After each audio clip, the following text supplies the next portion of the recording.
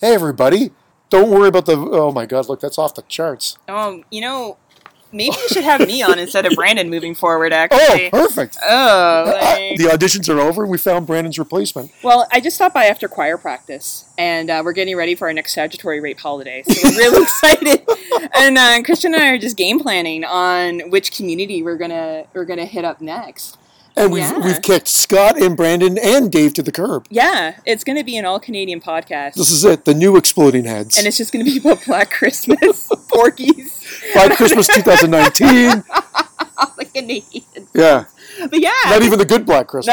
No, we're going to do 2000. Which is your favorite film, 2019? Of all time. Remember. Yeah. You said you liked it once, and that meant that you love it. So anyway, yeah, this is really awesome. Yeah. I'm just excited. This is the second podcast where I met in person. Oh, really? Well, Scott. Well, Scott, of course. Yeah. And actually third. I know another podcaster that I met through Scott. But I plan on stalking Dave and Brandon respectively. Perfect. Eventually, when borders open. And Stalk only the best. Only the finest people get stalked by me. I noticed Watson wasn't mentioned. No, I will not be going out to... Where does he live? Seattle, Washington. No, that's a little too far. The Pacific Northwest or something like that? Yeah. Yes, that's a little bit of a drive. Yeah. So fuck you, Watson, is what you're saying. I could read between the lines. Are we going to talk about our workouts, too? But no, thanks for letting me visit. It was really awesome to meet Christian in person. He's definitely the better looking one, for sure. Oh! And we're going to stop this right now. See you later.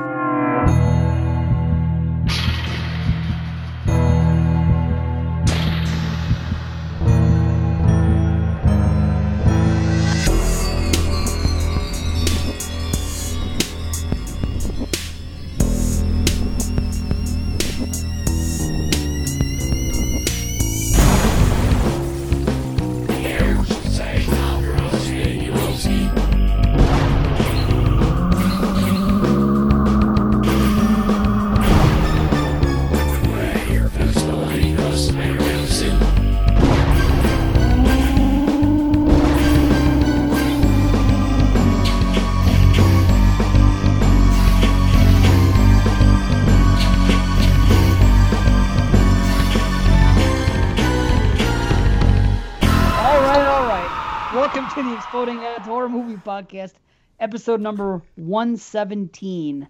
Jesus. Wow. We are banging these out. Yeah. Did you feel like it felt like it took 4.5 years to get to 100, but it felt like it took like a month to get to 117. Yeah. Crazy. Well, we're stockpiling. When we made the move to Patreon only, this is what we did. We freaking hammered. We wanted to get everything off on a good foot. I think, people are liking the shows. We're having fun doing it. We can't continue at this pace forever, at least not at shows that are going to be this length. But regardless, because we already know this is going to be a long show. This is a big show. We got freaking big movies, long movies, 7 hours and 20 minutes of movie viewing for 3 films. Wow. You know it's bad when Apostle, it's 2 hours and 10 minutes. It's like, the short one. Thank God. The short one, I know. Exactly. Breeze. This is a breeze. Wow. And it just, it just happened to land this way too. These are the selections that came in, and they I was hoping somebody was going to get it in time, and someone else was going to come in. To be honest, so they'd be split up, but it didn't work out that way. But so it's collective cool, fuck you to you guys. Yeah, somebody couldn't throw in Host in there. Yeah. Like in Midsommar, Suspiria, and Host. Nice. Nobody Revenge. Nobody wants 2020 movies from us. They just do not. It's crazy because there's so many 2020 movies. I was looking at my list. I've watched 66 so far. Wow. 44 of them, exactly 2/3 of them, I have rated 7 or above. 44? 44 really? of 66.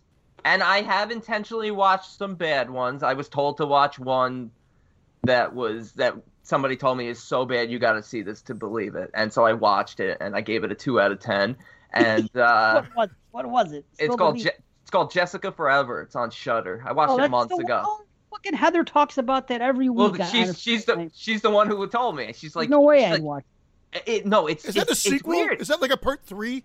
No. What am I thinking of? Julia X, or there's one that's called, I don't know what I'm talking about. I fucking don't know what the fuck I'm talking about. There was a movie a couple years ago called Nina Forever. That's what I think that is what I'm thinking about. I like Nina Forever. I know some people found Nina annoying, but I like Nina Forever. I don't remember her. It was just a very one-note fucking movie. We're gonna screw around a little bit. The girl's gonna come out from the bed. We're gonna screw around a little bit. The girl's gonna come out from the bed. She could come back. At least they had something happening. Jessica Forever was like somebody came up with a plot line for a cool idea for a movie, and then never made the movie. It's like 2 hours of nothing happening. It's like they ran out of money on day one. Does it look good at least? Is it like well shot or no? Listen, I thought it was. She said it was artsy. Yeah, it looks fine, but nothing happens. It's like the description of the movie sounds cool. And I'm like, oh, okay, when are we going to see this? You don't see anything. Like, there's this sort of... There's a type of film that's like that. It's like minimalist filmmaking. I'm not talking about... Well, you're saying ran out of money, but it's almost like they've got a budget, and yet they're taking the concept... And they're like, let's strip this down to its base, to its core. And then what they end up getting is a really boring piece of shit film. That happens a lot. I watched a movie recently called Werewolf. It's a 2020. It's a Polish-German film about... Werewolf! Sorry. Exactly. That's what I thought. It's funny. Sorry, it's from Young... Anyway, Polish-German... Young Frankenstein, you gotta love I know. They're freed from a concentration camp, and they're in like this temporary orphanage, and they have to stave off this pack of wild, feral German shepherds that are trained to, attack Jewish people because they've been trained by the SS. The SS is, being run out, being defeated, and the dogs get away and they get held up at this house. And it's very minimalist, but I thought it was so creative, and the ending is really, really well done and something you never see in these types of films. It's not really a werewolf film so much as a feral dog, but that aspect of it I really same enjoyed. ring in the title, feral dog. Wait a minute. Was this movie titled Where Wolf, like the joke that Christian made, WHERE, Wolf question mark? No. Or no? Oh, it was called Werewolf. Wilkolak. Well, because Brendan was annoyed there. No.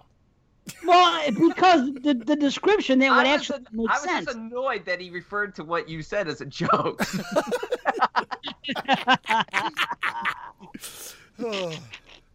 It looks like Dr. Jekyll and Mr. Hyde all rolled into one. Yeah, look at him. Look at him is right. Look, I actually have some color in my face. Look at this. I actually got some color. Right? Yeah, you do. I can see it through the radiation red, the white of the screen. You know what? I can see color. Movie should have been called Werewolf, though, because if there's no werewolf in the movie whatsoever, it's about feral dogs. Wouldn't it be a better title? Werewolf? There's a wolf around here. Where's the fucking wolf? Well, it's just feral dogs. You know what I mean? Don't you think it'd be more appropriate? I think it plays more into the setting and sort of like what these characters are overcoming. I think it's more of like a deeper analyzing the meaning of the title so much as werewolf. But I agree with you. I thought I was going to see a werewolf film, and very early on, you read the description. You read, they're holed up in a house being attacked by feral dogs. But so it'd be like calling a movie Vampire instead of fucking actual vampires. It was leeches because they. Holy shit! You fucking. Wow. We're on fucking. You witnessed it here. Christians and Dave Cycles just synced up. Holy shit! My mind is officially blown. I had a title because I used to love just coming up with titles when I was a kid. Leech People. And it wasn't by full moon. And it would just be like Leech People. And it would be about vampires. Now that would be great. That would be great. We'll put that in the movie. Leech People. Movie number 10, Leech People. There is The Leech Woman, which is a Universal horror film. Yeah. Well, this is Leech People. Wait a minute. Oh, that's right. Leech People. I like Leech Woman, by the way. People give her a hard time in Puppet Master. I think she's great in part 1. I love everything about that shit. Yeah. Yeah, when they come out and stuff, I think it's... Yeah. I don't understand the hate on Puppet Master 1. I still think it's the best Jason Goes to Hell ripped that off, too. What the fuck else? What else? The whole movie's a ripoff. Is there anything it didn't rip off? Is there one original idea? JP's favorite Friday. The only thing it didn't rip off was a good movie. The only thing it didn't even try to be was a Friday the 13th film. Where's JP? But as a standalone film, it's excellent. No, it's not. Okay, It's a Ebert. standalone- Never Hike Alone. Never Hike Alone is a good movie, but if Jason's not in that movie, nobody will give a fucking shit about it. I don't know why I didn't hear never. I thought I heard you say never high cologne. like what is this? Like Do you remember High Calvin Klein? Karate? Or is it Cologne? High High Karate. cologne. Crunch, crunch, crunch, crunch. I remember that. I feel like I got to stand by it. I don't know what it is. I like Never Hike Alone. I've watched it 2 or 3 times. But that director rubs me the wrong way because every time I hear this guy talk on a podcast, it's like he directed the fucking Second Coming. I'm like, Oh, boy. let's. I mean, it's me. Maybe it's just me. But every time he just is very long-winded, which I know I could be, and we all are. We're doing a podcast. A little success goes right to your head. It's a fucking unfortunately. fan film at the end of the day. It's a good fan film. That's it. Stop. And it was crowd-funded, no? Or was just the second one crowd-funded? No, the first one was too. Okay, because I listened to No More Room in Hell today, and Dave Parker was on the show. Mr. Parker, hopefully listening to this right now. But I'm really taking everything that he said on that show because he said, and I'm repeating it. He said if Jason wasn't in that movie, nobody would watch it. Just be some other thing. Number 2, it was fucking crowdfunded. It'd be some And he goes, GoPro footage that we didn't want to watch. right, but I mean he's making a name for himself with a crowdfund.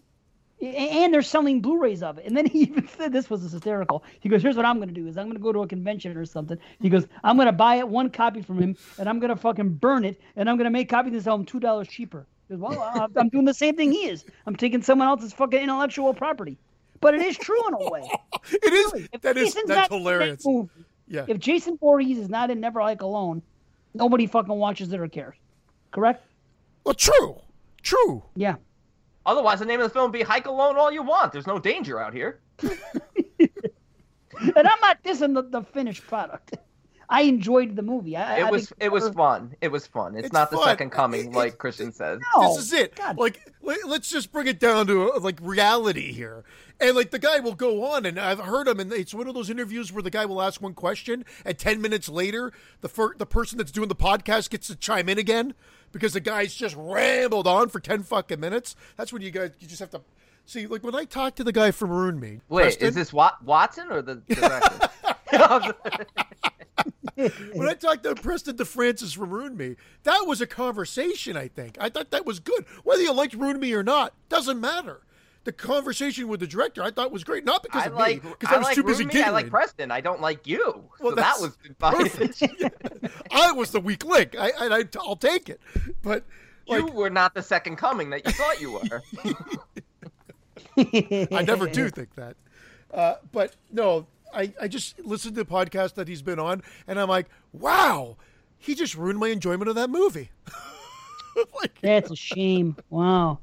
I listened to one interview with him on one show. It was the first thing he ever did. And it was like on a brand new show, so I was surprised they got him. But I forgot what it was. They might even be friends of ours. Either way, he was on a show right off the bat. And I was like, okay, that's cool. Then he popped up on another friend's podcast a few months ago. I'm like, I'm not listening again. Then he popped up on another one not too long ago, another friend's podcast. And I'm just, once is enough for me. The only reason I listen to the first one is because it has something to do with Jason. Ordinarily, okay, let me take it back. What Christian did with the interview with Preston was quite interesting. I did enjoy listening to that. For the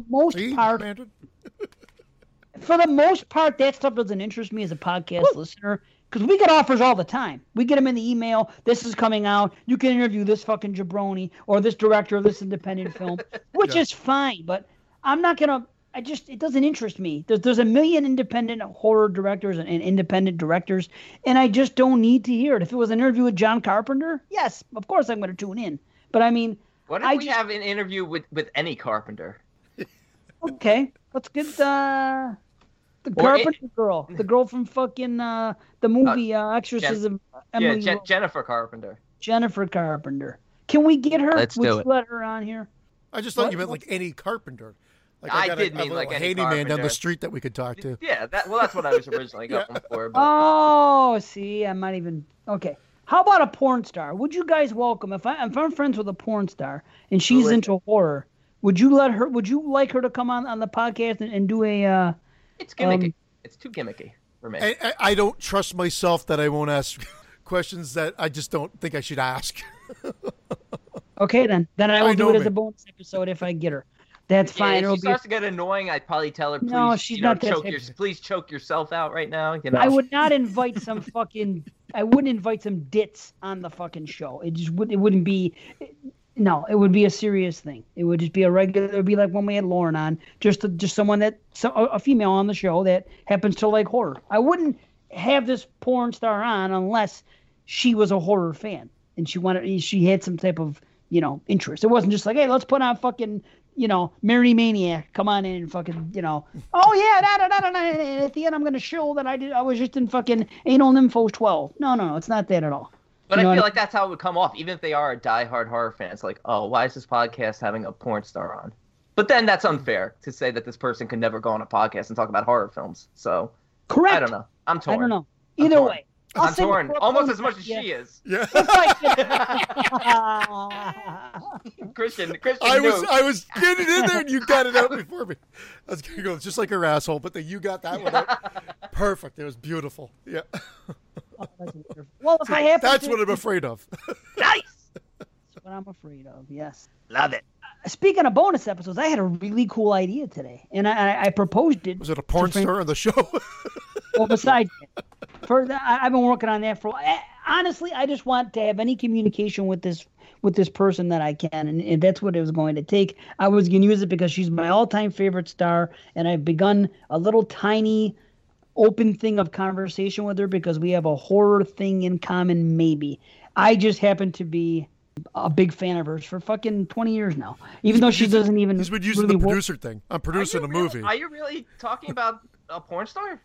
Yeah, but listen, I have to get an answer back. But I'm just jumping the gun. As of this moment, it's a hypothetical. Okay, no big deal. So the other idea that I had, actually, somebody posted a picture in the Friday Nightmares group, and it was and it had a picture of Kane, Reverend Kane, grabbing what's her name, Carol Ann, right? And then they look in his eyes, and she's looking at him all strange. And I think it was when he was swinging her arms. Either way, it's just a still picture, and it says how we look or something like that when we try to explain to somebody born after the year 2000 about how horror movies, the originals from the 80s, are great. Okay, so I was like, let me think about this. I wonder what Francesca honestly thinks about an original and a remake. I mean, remember, this girl's born in 2004, so all the remakes are after a lot of them are after she's born. She's seen a lot of the originals. She's 16 already? No. I'm sorry. No, she's 14. 2006. I was going to say.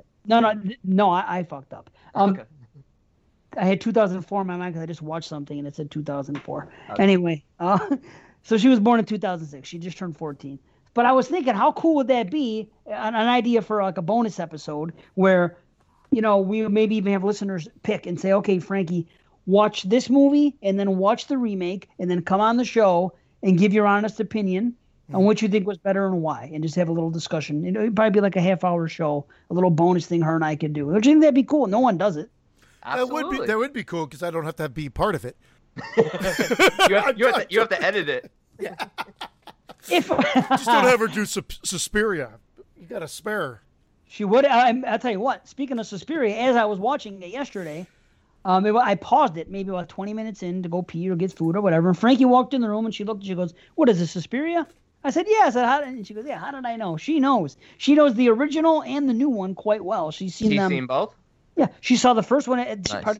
She saw the remake at the theater with me the second time I went.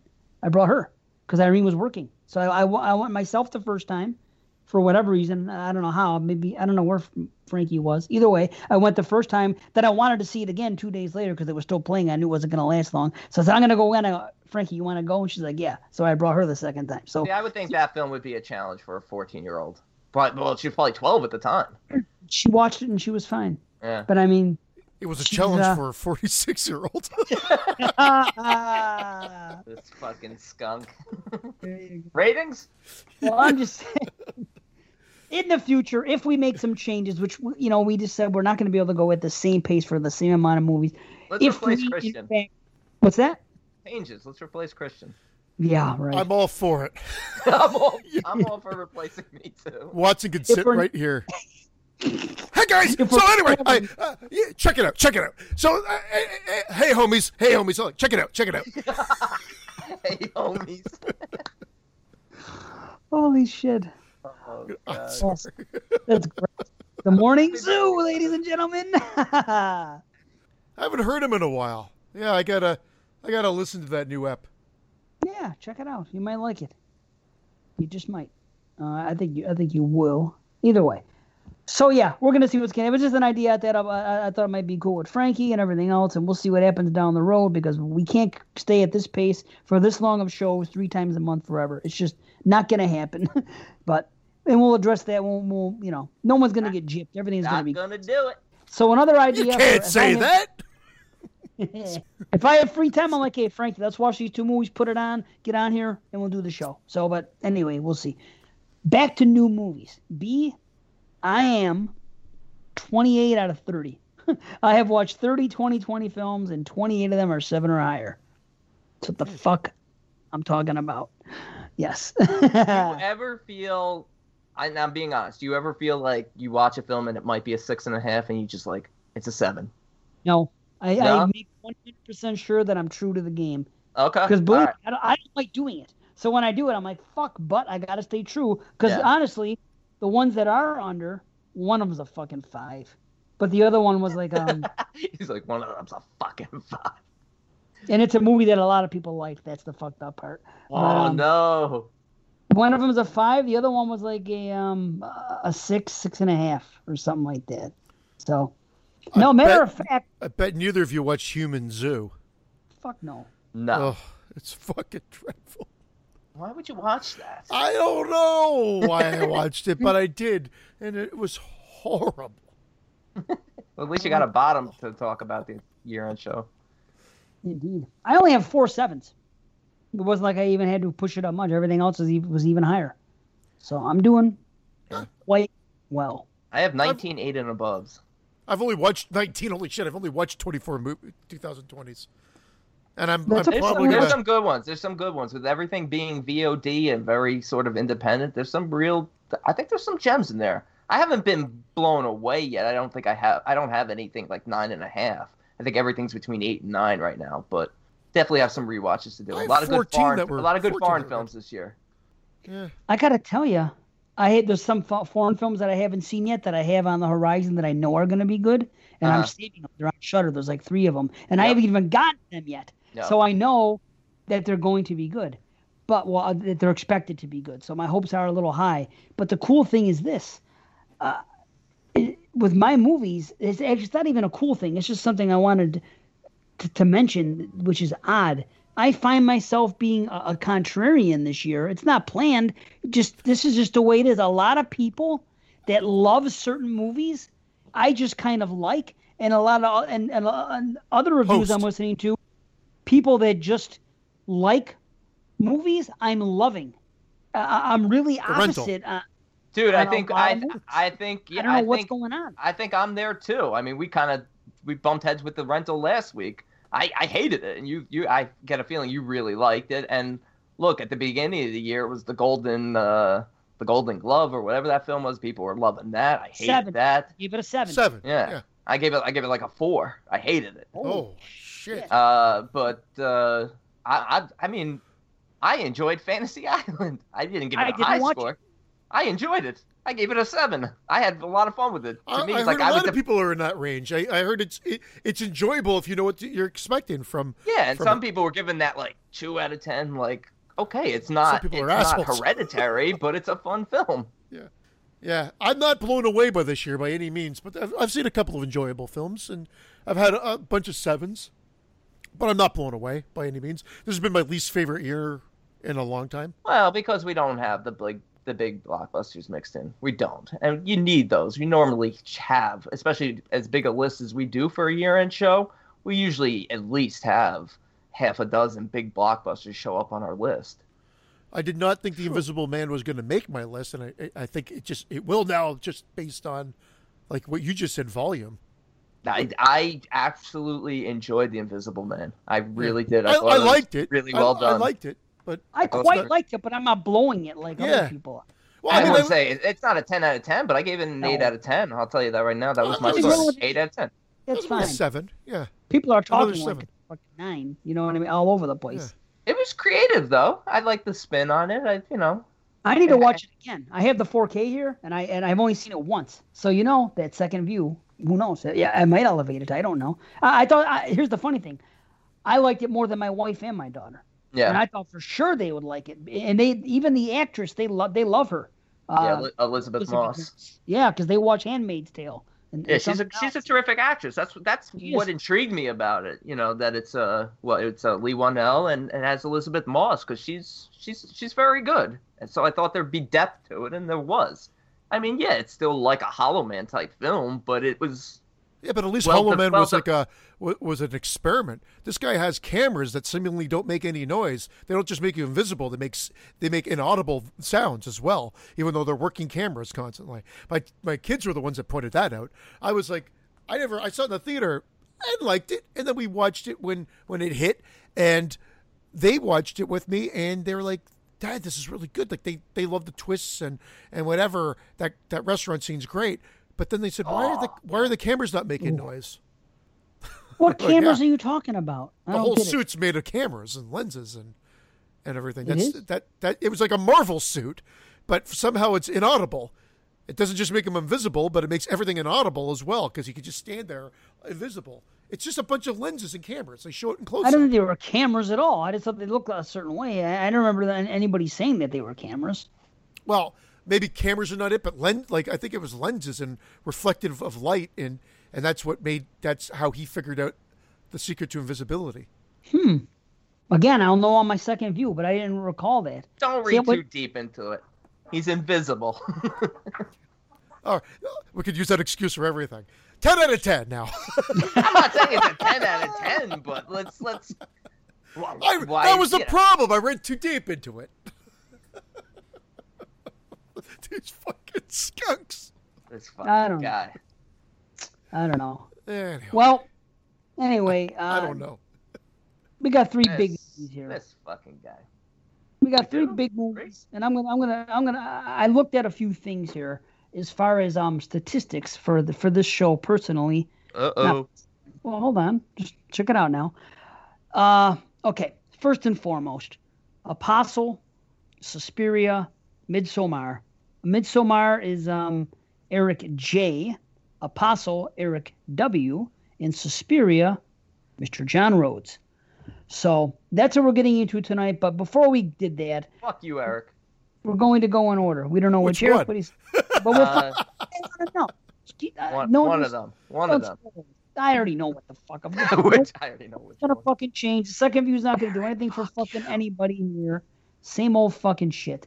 Anyway, No, I haven't even watched it. I'm open. okay. Well, the second view is the one that sold it for me. Anyway, okay, let's Open. time out. I'm gonna look at this. All three of these movies were on the top 100 of the decade. They were placed in order. Number 3, Midsommar was number 3. Number 46 was Suspiria, and number 59 was Apostle. So they all placed pretty well. 2 of those were on my list. Two of them. I was about to get to that. Okay, Christian, you had Midsommar at number 7, Apostle at 58. B had 2 on his list as well. Apostle at 49, Suspiria at 50. How about that? So you're 49, you're 50 right here. Me, I blew all 3. Okay. Midsommar number 2, Suspiria number 3, Apostle 38. So I was even higher. That's weird that you had Apostle higher than me, because I think I was the one who blew Apostle the most. What rating did you give it for the end of the year show that year? Do you remember? I feel like it might have been 9.5. It was my number 2 that year. Was it really? Yeah. Wow. You had I a think it 9.5 as your fucking number 49. That list was hard to make. So that you had 48 movies that were fucking 9.5. I had 48 9.75s. Maybe I only gave it a 9. I don't know. I gave it a 9. It was my 38. Maybe I gave it a 9 too. I don't know. Uh-oh, that's all. Uh-oh. Sorry. I'm laughing. I'm dying. COVID. So yeah, so we're gonna do them in order. We're gonna do Apostle and Suspiria in this sitting, and then we're gonna do Midsommar in another sitting. So that's the way it's gonna We'll be sitting over here. I'll be in that chair. We'll be in John Rhodes' cigar smoking chair. Johnny Rhodes. Mr. Stupid. John Sparks here. All right, let's get into this fucking thing. Did you say John Sparks? No. John Sparks? Who's John Sparks? John Sparks here. I said George Burns here, but Johnny Sparks is much better. George Burns. He sparks. He's got a spark before he burns. Oh, Look God, at the store you clerk. She's older than George Burns. All right, we ready to go? Yeah, please. All right, we're going to start off with Apostle, written and directed by Gareth Evans. In 1905, a drifter on a dangerous mission to rescue his kidnapped sister tangles with a sinister religious cult on an isolated island. We'll start with one thing. All three movies. I'm like Jay Leno. I'll start with puberty. Apostle. You fucking assholes. All three movies we're doing tonight look great. They're beautiful to look at. Oh, God. I want to... USA! Wait a second here. I am about to ghost at you.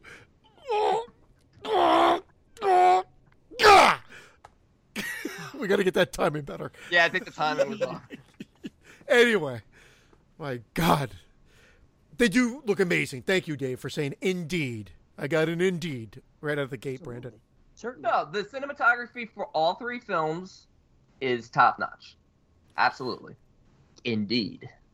Now, Top-notch! What is this, And 2 I hours feel- and 10 minutes? Or 2 hours What's and that? 20? This 210. 210.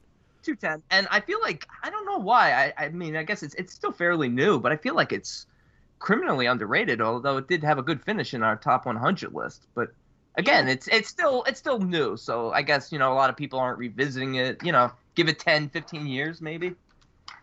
It's But a man, Netflix movie. it's a Everybody's- Netflix movie, and it's terrific, and this is Dan Evans' best performance as far as I'm concerned. I think he's terrific in this. Is he, who is he? Instead of me asking. Thomas Richardson. Oh, he's the lead. Okay. He was in The Rental. He was in Really? yeah. Wow. No shit. Okay. He's been in a million movies. Okay. He's the guest, right? Is he really?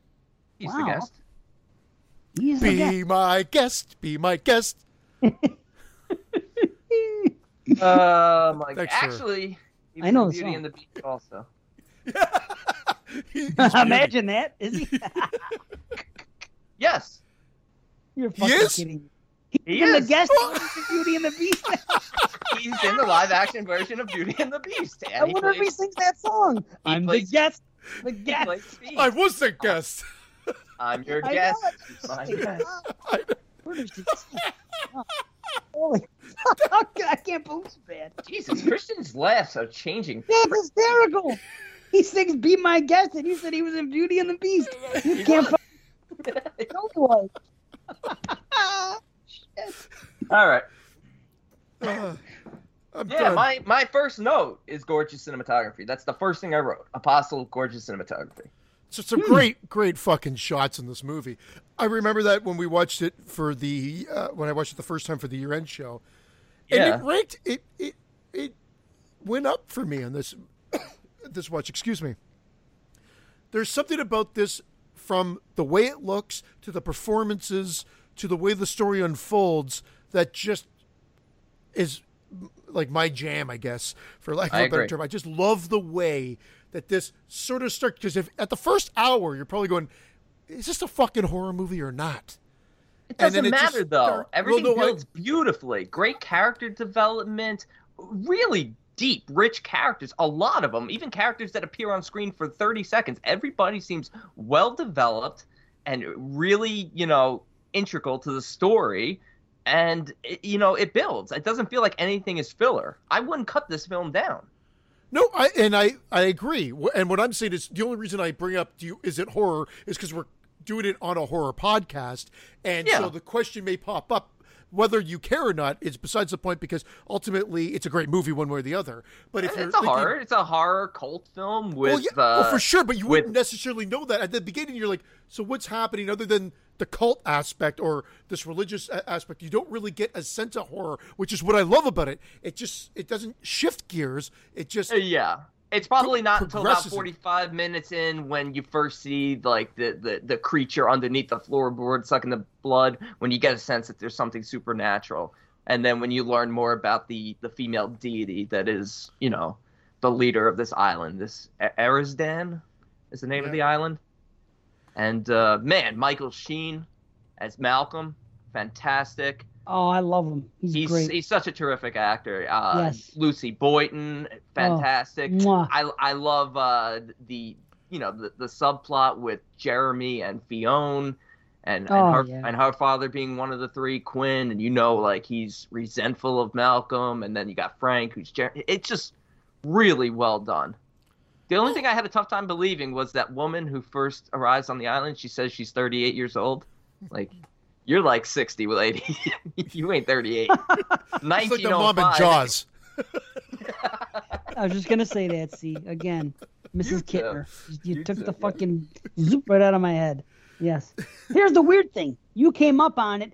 I was the highest the first time, and I was going to have a couple genuine questions here, and I didn't know where my rating was. I didn't change my rating, but some of the questions I had that arose in my head this time, if I couldn't get a decent answer from either of you, it might, at the end of the day, come down a little. Dude, I feel like I have every answer to this movie. I feel like I'm even going to come up on this. I absolutely love this film. I could talk about every scene, I feel like. And I feel like I got an understanding of the things that I maybe questioned the first time I watched. Because there is a lot open to interpretation, I guess. So you could get a little confused. Like, I'll have questions about the next two movies, but this one I felt like I had a grasp on. Well, I'll be there to answer the questions the next two. This one, I'm going to have the questions. Well, I do have one question too, and mine is like, who's the cocoon-headed like little guardian guy? Thank you. Yeah, and how did that happen? It doesn't make a whole lot of sense if they said that they came here and there's a goddess, which that's the first thing. They come there, they show them arriving, and they show this woman sitting there on this cliff, or not on a cliff, but she was sitting there minding her own. Okay, so she wasn't a goddess at that point. She was just like some old decrepit woman. No, she was a goddess. She was the goddess of that land, but they imprisoned her. Right, but why was everything dead when they got there? Why was it? It's supposed to be flourishing when she's happy. Why would they then? Why would they need to imprison her to do that? If she's already the goddess of the land, why wouldn't she just be there and everything be fruitful? Why wouldn't she have to be pinned down, tied down, and then fed fucking animal blood to make good things happen? Shouldn't good things already be there if she's the goddess? I don't get that part.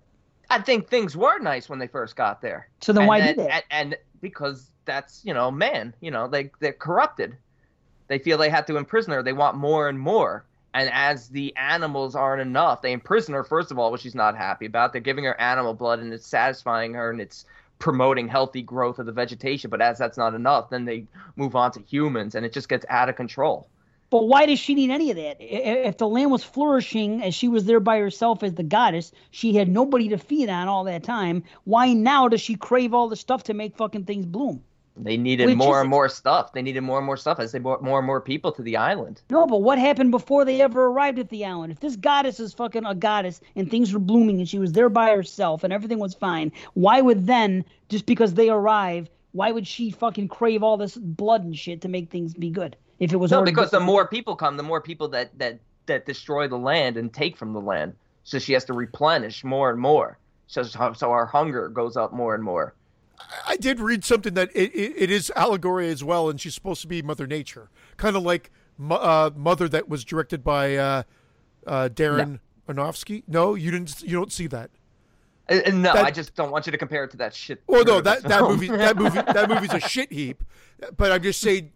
Yeah, that would be the parallel. She is like a Mother Nature, and man is destroying and stealing from her and demanding more and more from her and treating her poorly. Yeah, absolutely. Okay, I accept that. Yeah. I accept those answers. It has not come down, but I do have a question about the Wicker Man. Yes. Yeah, what like the fuck is he? Helper? He's not a human being. He can't be. You're the noise he makes, No. and he has that stuff. So when they arrive at the island and she's a goddess, what the fuck would he be? So why would a goddess need some fucking sidekick that with a fucking wicker on his head to do shit? I don't get that part. A minion of the goddess's protector. If some protector, he couldn't even fight off these fucking two guys that showed up. Well, how would you do if you look like Cub? I call him Cub. That's Cub. He's mean fucking Welp? freaky. He's Welp? freaky, no question. Well, motherfucker. He did look like Whelp. That's why I wrote Cub, but I should. Fuck! How did I not know Whelp? Well, oh god. Anyway,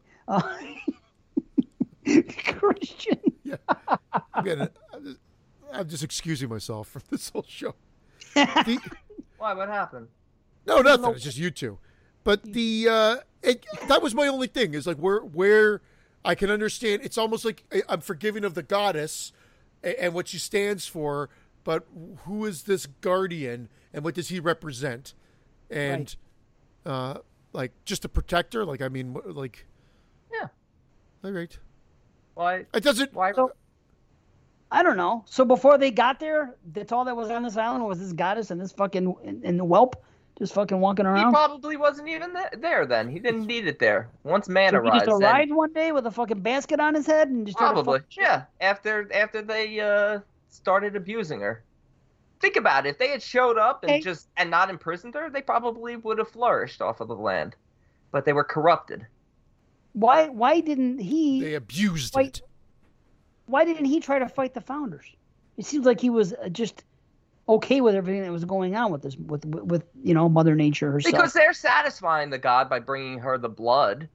So, as long as she's being fed and being taken care of, it's fine. Okay, you know what? I will accept all the answers. The movie stays where it is with me. That's fine. My rating's staying the same. 2 out of 10. I'm just saying everything. I'm satisfied with those answers. Hopefully, I can satisfy you and you with the next two movies with my answers. Although Christian probably doesn't want answers. He probably just doesn't give a fuck what the answers are. But we'll get to it. I don't know if I have the questions for the answers That's that you what I'm want to saying. give. That's Right, the problem. you're not even questioning. And you got to remember, and I think it is, an allegory on Mother Nature because, look, throughout this film, we get much deeper analysis of all these characters, of our three founders here, of Frank, Malcolm, and Quinn. And Quinn turns out to be the one who's the most corrupted. And Malcolm and Frank's intentions were pure. Well, until they And- got they saw the No, goddess and they but were okay. Malcolm is even trying to restore things to a pure way, even towards the very end. Even as he knows it's over, it's like he still is like, wait, I can fix this, and but he realizes the error of their ways. But he's still corrupt. I mean, he's still like, I guess power has gotten to his head, and I think what has happened is by the end, there's been even more corruption when he's almost like being like that other guy becomes a traitor, his buddy who kills his daughter, blames it on the boy, and then decides he's going to become the leader and whatnot. I think that's where he realizes, okay, I've done wrong by these people. The heathens stand. How awesome is that kill? Oh, that's crazy. Brutal. Yeah. Oh boy. That's a saw trap. That's early John Kramer stuff. Yeah. That's the Cecil, prequel. That's Cecil stuff. You're right. That is Cecil. Cecil That is stuff. great. Great practical effects too, man. And so sad too because I like that little love story that develops. Oh, he man. That's I fantastic. thought it was terrific. That's what I don't understand. Carving in the boat and stuff like that, and Oh, it's great, and she's the fucking doll too. yeah, Oh, what a pretty- Fionn, Fionn, the double F, Fionn. But here's what I don't get: why the fuck is Quinn that upset? Like he makes it sound as if something's really wrong with what's his name? I have it written here. Jeremy. Jeremy impregnates the girl, but he's like, well, it's gonna be a mongoloid that's gonna grow in you, and this and that, and everything else. Why the fuck was it? Is it such a thing that he murders his own daughter over it just because that she wanted to leave and she got pregnant with that guy? That's I feel like don't explain that enough. I think it's twofold. I think it's one, he really dislikes Jeremy. Jeremy's a very non-masculine man, but also Murder? he's also seeing the livestock that's being born, and the livestock being born is all deformed and everything because our deity is not cooperating. Right. So the land is cursed, so he feels like the child might be cursed. Yeah, Good call. Thank you. Yeah. that you is did the it. reason why. I think Okay. not liking Jeremy's a little add-on, but I think he literally Yeah, it thinks- is an add-on because he even True. says, "I've been waiting for this," or "I've been looking forward to this," or "I Yes. wanted this. I wanted this." How Yeah, that you're was cheering for Jeremy to win, Yeah. and it just doesn't go his course. way. When he's like half slits his neck, and you're like, yeah, do it, and nope. He puts up a good fight, but But then how it turns, you think he's going to get killed, for it only turn worse. yeah. Yeah, it's Just like, damn, he kills his daughter over it. Holy shit, that's fucking crazy. Guess he's a son of a bitch. I guess that's what. Because you know. You are a son of a bitch. How about the scene with the traitor in the church? For king and country, and then he gets speared. Oh, that's a great scene. Also. feared like 5 times over. That scene is fantastic. Great Dude, and build-up. he's still trying to reach for him. He's got Yeah. like 5 spears. Oh, That whole scene, the suspense of it, and what's going Dude, to yeah, happen. and great then it suspense ends. at different times. Even the whole switcheroo with the ticket at the beginning, like that's really creative stuff. And then, the way they torment that guy, and Malcolm Okay. spares him. Malcolm's like, "Oh, you tormented him to the point where he couldn't even answer if he wanted to." So here's what I don't get: why does Malcolm kill him and then say that there is a fucking intruder among us? If he knew that guy was innocent, why did he kill him? And then how did he know that It was a somebody mercy. It was a mercy kill. It was a mercy kill. I totally see that as a mercy kill. That guy was broken. Then how did he realize that there was an intruder on the land? Where does that come from? Because the ticket had the bloody mark on it. The Oh, so bloody he mark. just put it together that the real intruder switched. Yeah. Okay. He knew from this guy's, not talking that he wasn't the one, and that the real intruder's still out there. well, they actually That's make all. even a joke almost. Or he goes, "Did you bring anybody here that was supposed You to?" were supposed to, yeah. yeah. Right. I like that, and I like the underground lair and everything. That's man. Oh, this that's is re- another suspenseful scene where he Yeah. actually has to go into the blood or with the liquid, yeah. and that's probably the biggest first scare in the movie, and one of the biggest scares in the movie. But Oh, on it's that great. note, like he's waiting for him at one end, waiting for someone to pop up, and then the other dude's coming through the underground passageway. So you're like, okay, so he has to go into the water to hide, and then let it play out. And she when shows she himself shows up, to him. Yeah, she Which- shows himself to oh. him, and which then Malcolm does this. questions. Yeah, And and, then- Malcolm questions it. You're right. Malcolm's like, "You showed yourself to him. Why?" Yeah, he knew somehow. Yeah, he knew. He's like, what's so special about this guy? And Thomas's backstory and why he's a drug addict, and his religious background and his loss of faith. Really deep stuff here. And I think And that, I think sorry, that- do you go ahead? No, it's fine. I think that the apostle, the title, it's about him, and this goddess here is like she latches onto him as soon as he arrives. The first Yes. time you see it, the first night you see her at the end of the hallway, and that creepy little shot, and you don't know. Actually, you see it prior to that, the first time they go to church, and he sees him walking outside, and you could actually see that Malcolm, as he's giving his sermon, he Yeah, he also looks. He looks, yes. at him and looks outside, and so it's like he picks up on it too. Yeah. So I'm like, so the bottom line is that Thomas is an apostle. He ends up being very good because everything he went through, and they show when he went to what was it, Peking, right? Yeah. And he got tortured, and he was trying to bring the word of God to them, and they tortured him. That he lost his faith, but when he went there, he was all about it. So at the end of the day, what I get out of it is that the apostle is him. He is an apostle of God, and the goddess is you know what I mean, hooking up with him because she knows that he is the righteous one. Yeah, So, he's gonna cool. be her savior in the end. Or he And becomes that's her. I think it's Well, not him yeah, well- replacing her, essentially. Yeah, That's exactly what it is. Which is why that saying over the mantelpiece at the house comes into it. The power of his resurrection lies in the touch of his sufferings. So at the end, he suffered so much, and he freed her, that his reward is that he now becomes the god of this land. And that's when you see it. The last image is him becoming one with the land and it flourishing. Yeah. Oh, so cool. It's so cool. It's so poetic. I love the scene, like you talked about in Peking, like where he's praying for God and his hands are coming together and they're pulling his hands back. And he's bringing them back. And then they brand him with the big cross. Oh, my God. Really beautifully shot. This is a fantastic film. Yeah. Yeah. No question when it comes down just the look of the movie. I mean, you may have question marks, but ultimately, hopefully this helps, shed a little light on some of the situations and scenes. But my God, and it does shed a lot of blood by the film's end. Oh yeah. There's a lot. Pretty gory film. Yeah. Yes, there is good blood, practical effects.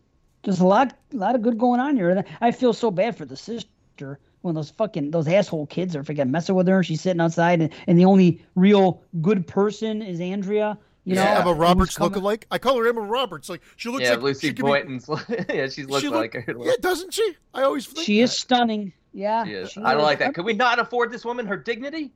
Yeah. Oh, she was great. But remember, she looked like Emma Roberts and when we watched Black Ghost Daughter, I thought it was her at first. Yeah.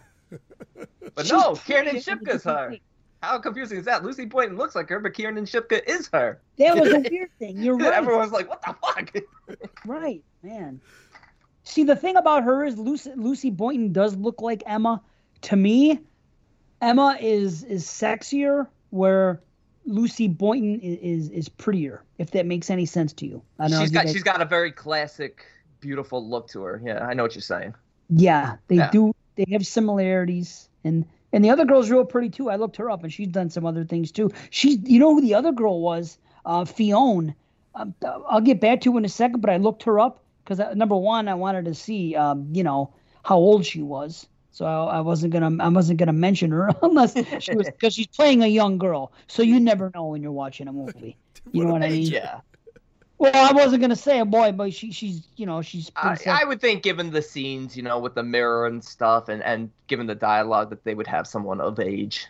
Christine Froseth, but look at that's her. We're doing official right now. Where have we seen her before? Anyway, listen to this. This is what's interesting about her. She plays. There was only one episode of Let the Right One In. She played Ely in fucking the one episode in 2017, and I don't know what happened to the show, but they only filmed one episode of it.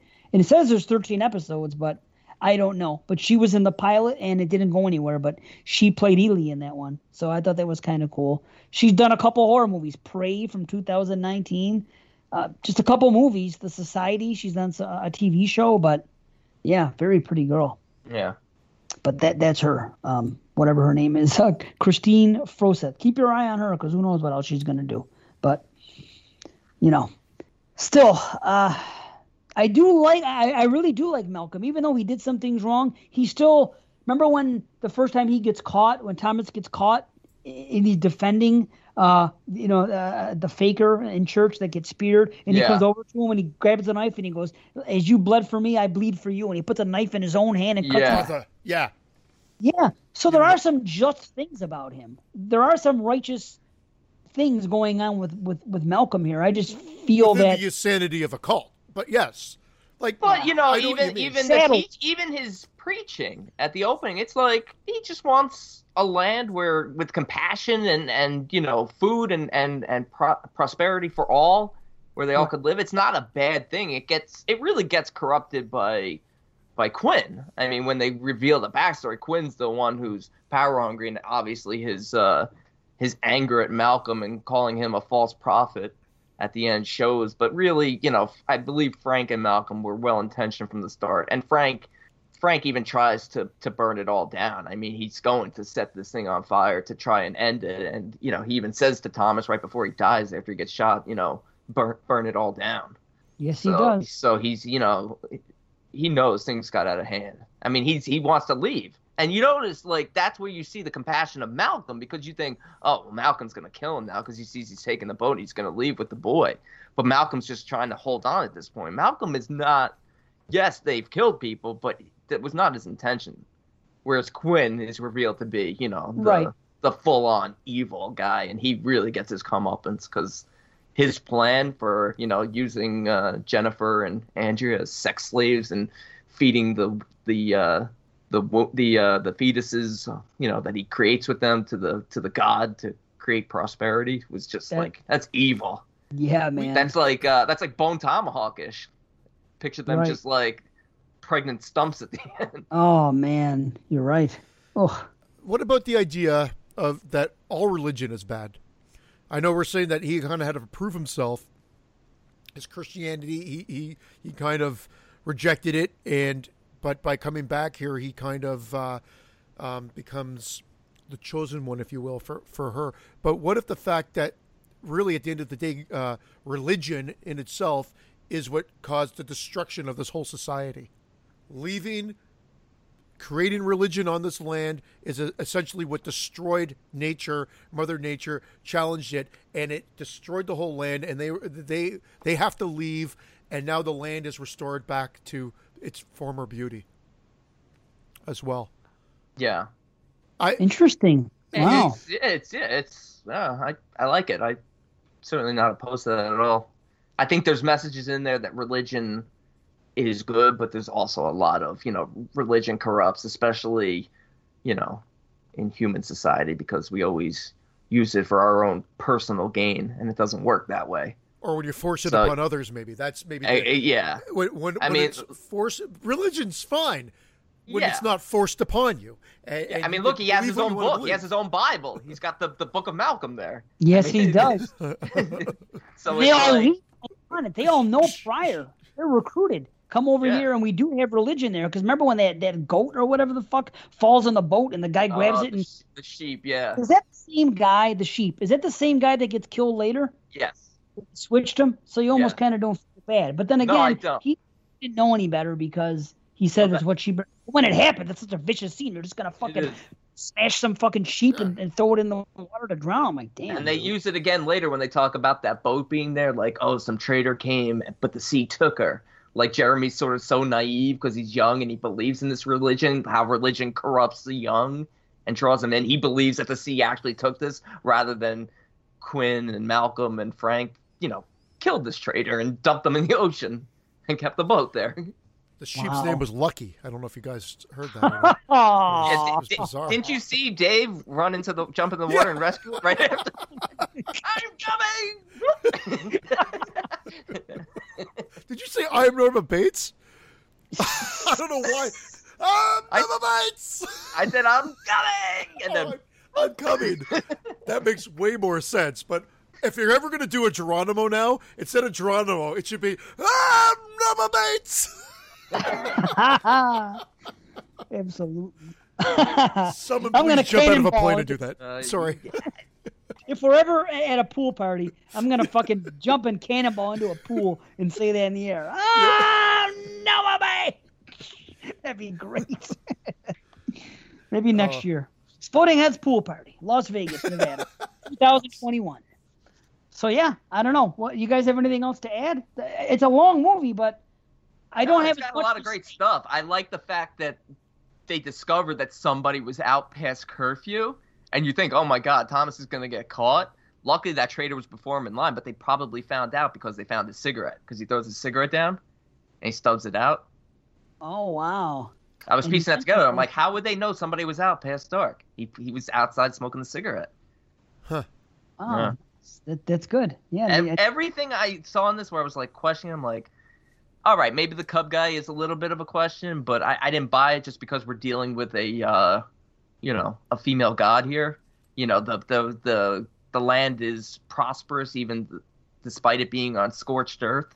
So we're dealing with, you know, supernatural, otherworldly, godlike. So And I can't explain it. The thing looks like it's out of Silent Hill, though. But I mean, that's why Totally. I think it's weird. But it should have protector. it should have been more non-human looking. I think the problem is Yes. it's got a human chest and it's got human arms, so you almost think like, oh, is this like one of like the people who came to the island? But no, I just feel like it's just like I don't know. That's Well, she was human looking too at first when they She was, flashed back. yeah. Yeah. That scene though when they're feeding her the blood and they pan away and it goes down with the trees and the vegetation, everything's sort of growing again, but It's instantly dying because it's almost like not enough. That's really well done. Like the effects. You know there are why? great. Why is that well done? Now, why is it well done? Yeah, I sorry. think why the flowers die is because they show up that people were screaming in those bags. And then I thought because this is someone that's righteous. When they hear someone suffering, they she lost that steam, if you will. She was all excited, and she's like hearing people being hurt and tortured, and fucking it went down. And you notice how she protects him at the end, Thomas, the god. You notice when they pan out to the trees outside, you see all the guards hanging in the trees. Yeah, I was gonna ask that. What a great scene! Yeah, she must fantastic have done that. Who else could have done that? Absolutely. Yeah, Absolutely. That was fucking great. Because she says, "I've been waiting for you, my son." So it restores his faith because his faith was pure. His religion was pure. He was trying to bring the word of God in a peaceful way, and he was rejected. And so this is sort of like bringing him back into the fold in a positive way. Very cool. Yeah. Very cool. Well, Well, yeah. done. Me too. I stayed the same. I was a 9 out of 10. I stayed a 9 out of 10. Oh, okay. I was an 8 when we originally watched it. I'm an 8.5 now. Yeah, I don't know if I was a 9 or 9.5, but I want to stay the same. I think I was a 9. I have to be a 9 if that was my 49th film, right? You can Could I go up to have a 9.5 if you want now. I could technically. I thought it was terrific. You know what? I'll give it a 9.5. Fuck, I love it. Nice. Nice. Very cool. I Very think cool. it's a All right. terrific film. Apostle. Okay. So Now we get 27 into- doesn't make it, right? That's 28? Yep. Has to be 28. So, Let's see if the next one makes it. I don't think so. all right. Let's do this. Oh my god. Here we go. I should probably pull it up. Yeah, pull it up. Pull it up. Why not? Starting point, maybe. Suspiria, 2018, directed by Luca Guadagnino? How do you say his name? I think that's how it is. Isn't he's the it guy, right? He's the it guy. Is that He's no it? eat guy. You're thinking of fucking Fuck Who You am I Motto or Muschetti. Oh, Muschietti. Yeah, that's right. He's not the it guy. He's the one who did like that Call Me by Your Name movie. Yeah. I don't know. I get confused. I'm allowed to get confused, Christian. All right. A darkness swirls at the center of a world-renowned dance company, one that will engulf the artistic director, an ambitious young dancer, and a grieving psychotherapist. Some will succumb to the nightmare, others will finally wake up. Ha! I like that. I made that up. Did you? It's just off the I top of wish. his head. Look at that. Oh, I was Yeah. gonna say that's fucking perfectly descriptive for this film. Wow. A story told in 6 parts and an epilogue. Yes, 6 parts and an epilogue. Absolutely. Fucking man, I love the movie. I want to know what Christian doesn't like about it. I'm curious because It's more just not my jam, and I find it very boring. I can't get over my boredom of it. It's beautiful. The cinematography's great. The acting's all right. I don't know why they decided to put Stilton or Tilton or whatever her name is in both roles. I still haven't figured out if there's a reason why. Tilton Swinton. Yeah, whatever her name Tilda is. Swinton. I don't She know. plays if there's 3 roles. 3 roles. Yeah, 3. and then she's not bad. I just don't understand. the reason why. Marcos. It looks Marcos. great. Marcos. It looks great. I find that I'm laughing when everybody's exploding into pools of blood at the end. Laughing. Holy. Yeah, fuck. I don't find it scary at all. I find it. I want to. You know what I figured out? I'm not into witch movies. And I'm the opposite. I think witch movies are like it's like slasher, and then it's like 1A and 1B. I can't believe how many witch movies I love. It's ridiculous. I am the witch. I know, and it's not ridiculous. I know you love a lot of witch movies. I know, you're ridiculous. You're goddamn ridiculous. I've enjoyed some of them. And I've not enjoyed other ones, and this one falls in the latter category of it. Just every time I put this movie on, I'm in a coma 10 minutes later. All right. I'm gonna say this. I'm with Christian on the fact that I like some witch movies and some I don't. This film, Okay. while I do feel it can drag in parts, I do find it incredibly intriguing. I really enjoy it. It's artistically beautiful, and I do like the fact that its deeper messages are very much on the surface. So a layman can watch this film and not have to dissect it and do so much research on this. I like the idea that you set this at the time in a divided Berlin, the Berlin Wall, the terrorism going on, the hijackings, everything, corruption in the world, guilt and shame. It's talked about a lot in this film, guilt and shame, and how you got that going on the outskirts of the dance studio, and you got that going on within the coven inside. Yes, sir. So Well said. there, it's very simple, very, very relatable. I love that. And for me, the saving grace of this film, I love the character of Dr. Klemperer. I knew you would. I knew Klemperer would be your fucking. Klemperer is my guy. I love it. I love the backstory. I love the development. Yeah, her story. She's got a bigger dong than I do. Ooh. But Well, I love she's that. uncut. I think she's uncut. I find that story very, very, easy to relate to. A lost love. It's really tragic and sad, Oh, and I isn't love it? the way it plays out.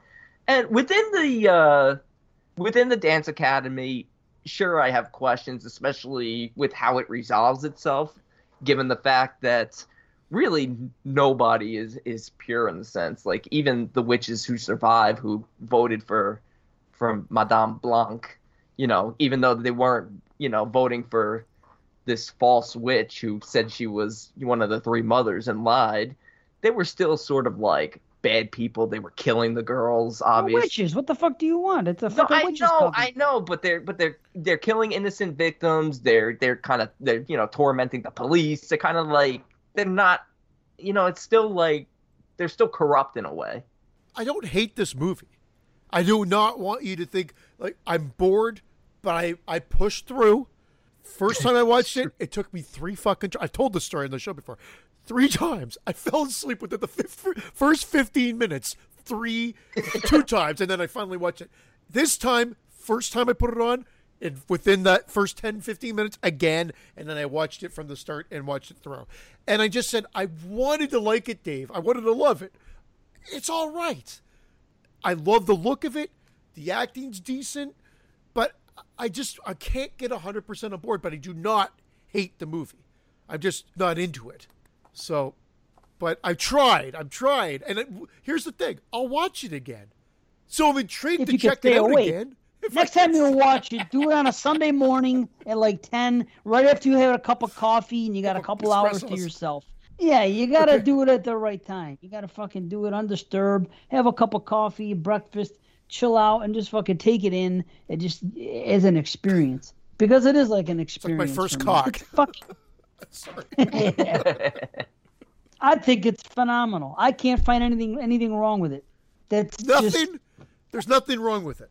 I don't know. If you tell me something's wrong with it, and I don't know. I like the act structure. I think that helps move Oh, it it's- along. I think yeah. that helps move it along. That's how I felt like I was watching it. Like, if I had to pause to take a 5-minute break, okay, I'll pause it right after this act. So I felt like I like when films are done that way. That's why I like Tarantino films, because he makes long films, but they Sure. feel shorter because they're broken up. So you're kind of getting like mini stories within. And Act 1 is totally Chloe Grace, Patricia's character, really well done. She's a terrific actress. And when she's at Klemperer's office and talking with him, you totally get why his write-up is all about her manifesting this own mythology in real life, because she's coming across as somebody who's mentally ill. correct. So there's no reason for him to even believe witches are real at this point. There's nothing there. And I love the way she's putting down the picture frames and covering up anything with eyes so the witches can't see through it to watch her. And we can hear the witches, and she is Yeah, being watched. Yeah, but she puts Yeah. the eyes out so she can't, but they can still hear her and stuff like that. And Yeah. it jumps around the stuff in Ohio with Susie's upbringing. Yeah, the Mennonites, that whole thing. Yeah, the The Mennonites. Tom and- York song is great. I not to jump. I love the I also like how soundtrack. they do. Oh, yeah. I also like how they do the title card in the movie. I thought that's right. great. Airport, yeah. See, I love. I will tell you what the stuff that I like. So then that stuff, I'm like, oh yeah, that's great. That's great. Now, maybe you're telling me it's all simple, so that's making me feel more, like dumb. I want the Dakota character. What's her name in the movie? I forgot. The main girl, Susie. the main dancer. So Susie Bannion. Her mom said that her sin was her what big that sin she is smeared giving her. birth to her. Is it because Correct. she's a witch? Because she's one of The the three witch. mothers. Yeah. She's going to fucking Yeah. be the third mother, and she knew something was up with her. She could just feel it. She was always insistent on Berlin and always wanting to go there for Yeah. no particular reason. But Really a mother cool knows. stuff. Really cool So the stuff. that she Blanc was is drawn, who? Blanc is drawn just a to- fake drawn to- witch, or No, not no. a true No. witch? Blanc, She's not a Blanc? mother. There's only She- three and she mothers. never claims to be a mother, Blanc, which is why Marcos is punished at the end because she claims to be Mother Suspiria. There's such or a what, big witch Superior. society. Like There's Mother underground witch Tenebrae, society. Mother Suspiria, and Mother Opera. Spiro. Anyway, it's just again of one of the reasons I could have disliked this movie is because of how much I love the original. But I mean, think about the original and the Three Mothers trilogy. You know what's up with that, Christian. This shouldn't be news to you. You know about Mother Suspiriorum and Mother Tenebrium. It's not news to me, but it's just mothers. that it's just. And Madame Blanc in the first movie. Think about that. I mean, think about the original if it makes it easier. Blanc wasn't a fucking one of the three mothers. There was only one mother in the original Suspiria, and it was fucking, you come to kill Imelda Marcos, American girl. There's only one. One of, you know what I mean? Yeah. She's the head. Yeah, and that's fine. And so I got it. I just wanted to make sure that I wasn't misinterpreting anything. So it is pretty straightforward, as Brandon said earlier. Then I just wanted to make sure I got it. They tell it very differently though, which is, I guess, like you said, if they're going to remake it. And, Indeed. but Indeed. I don't know. I thought the Madame Blanc looked like a fucking toad, just like fucking toad fucker. She looked like, or whatever. She looked like a fucking frog woman at the end there. She looked fucking ridiculous. But wait a minute. She did commit suicide at the end of this. Am I? Maybe no. Wait, I'm confusing. I think you're confusing the characters. I think Yes, you thank might you. Marcos looked like a frog. Marcos, I am so sorry. That's why I'm fucking it up. I'm fucking it up because I'm saying the wrong character's name. Marcos looked like a fucking toad. Marcos is what? Just a regular witch, not one of the three mothers, though. She's just a regular witch, but living under like the guise. The guise of a third. Yeah, Spirit. exactly. Yeah. And that's why at the end when she reveals herself, she says, "No, I am not." Fine, I just fucked up the name. Blanc is Stilton, okay. Tilton, whatever her name is, and Marcos is the toad. Okay, that fucking toad though. That fucking toad. B's missing all of a sudden. There Are he you is. okay, buddy? Yeah, what happened here? No clue. You disconnected, then you called, and the other one was paused. Either way, you were Oh, here. sorry. Yeah, Back no, on. I don't know what happened there. Okay, no, yeah, I'm fine. I don't. All of a sudden, I was gone. You were talking about. I'm sorry. toad. Did you guys continue? You were talking Yeah, about I did- She was Marcos a looking toad. like a frog. Yeah, she looked All like I'm saying is, yeah, but she's supposed to look that way. It's disease upon disease. She's fucking decrepit. She's losing whatever power she has. She's all fucked up, and she's trying to be reborn into something else. Exactly, which is why they're recruiting the girls. Basically, Patricia Right. was going to be the girl, then Sarah and Olga. You know, they're recruiting. They're looking for somebody worthy of being the vessel for Mother Marcos, who's been voted to be the leader again. They're very Yeah, picky. that's- Just pick a fucking girl and get on with it. Well, they got to find somebody worthy. I mean, especially of a woman who's claiming to be one of the three mothers. One of my questions Boy, is, did they pick wrong. One of my questions is, with the killings, particularly of Olga, definitely it has to be Olga because you don't really see Patricia disappear. But do you think Blanc and all of them are aware that these girls are living in sort of like this hellish, like purgatory, is like deformed things? Is Blanc aware of that? Because when Blanc touches Susie's feet and gives her sort of like the light to perform the dance, and then Miss Tanner talks about not being kicked in the ribs, and then all of a sudden it starts mirroring where Olga is trapped in that room below, and she's getting like all kicked and twisted and mangled. Is Awesome. Blanc aware of? I mean, it's gorgeous. It's stunning. It's horrifying. And it's And all you know, practical. There's no fucking CG. Everything is fucking practical in this movie. absolutely, absolutely. There's no Amazing. you don't hear that bone. You hear crunching and twisting, but it's not like that CGI fast twitch. Right. It's very It's all bad. prosthetics. I Yeah. watched a little thing on it on the It's Blu-ray. awesome, and she's pissing herself and she's drooling, and it's Oh. really one of the more horrific kills you'll see in a horror film. It's great. But So the question was this. Is Blanc aware of that? Well, she has to be aware of it because the others are aware of it. Vertigas is aware of it because they come and they get Olga at the end of the death with the hooks, and they hook her and they bring her somewhere. So if they're aware of one, you have to assume they're aware of the other. The only thing that okay, that's true. not aware of is that when what do you call it? When Marcos shows up, she's like she's under the closet or something. She said, Yeah. Because you notice when Susie does that scene when she wants to. Is it the first time when she says that one I'm going to dance the protagonist? Either way, she starts getting close to the ground and moaning, and then you see right on the other side of that, below her, Marcos feeding off her, and she figures it out. Blanc figures it out. You know what I mean? And then they talk about it after. So I think that was the only thing that was kept from Blanc, probably because Marcos wanted it that way because they just had to vote. Everything else, they have to be aware of it. You do see Tanner and some of the other good witches who voted for Blanc, involved in this. So yeah, you're right. I just the thing is they portray Blanc as being so, righteous and, so it just seemed like, is she like in the dark with this? But I guess she wouldn't be. But she talks about having to survive through tough times. I mean, obviously, they don't really go into the backstory, but she talks about like, you have no idea what I've been through to keep this studio alive, to keep the studio going through the war and stuff. So they went underground. They had to hide and they had to do things, and then they came back strong. And that's what that's what what's her name? Underground since the war. That's the whole thing that when Sarah is talking to Susie, when she's telling her what's so great about about Blanc and everything that she had to go through to they wanted them to spread their legs, but instead and now they have not just a dance studio, but a dance company. They're a big thing here, and they've been going strong. And we see that they've traveled to New York City and all these other places, and they've been performing this Volk for all these years. Yeah. Is she dead at the end? That was my other question. Who? Like she Blanc? when her neck was all spiraled and bloody, but when they went back up to her and touch her, she looked like she still had life in her. For like 2 seconds, because she had like So then that was the okay. I wasn't sure if that was Then the her hair last went bit of back down. life or okay. That was my one kind of complaint. I thought that was a little bit hokey at first for this movie, but then I now I look at it, it's more of like an involuntary reaction. Like they put it up together. That may even happen. I don't know. I mean, it's probably not 100% medically accurate, human centipede, but I mean, I could see it. You know what I mean?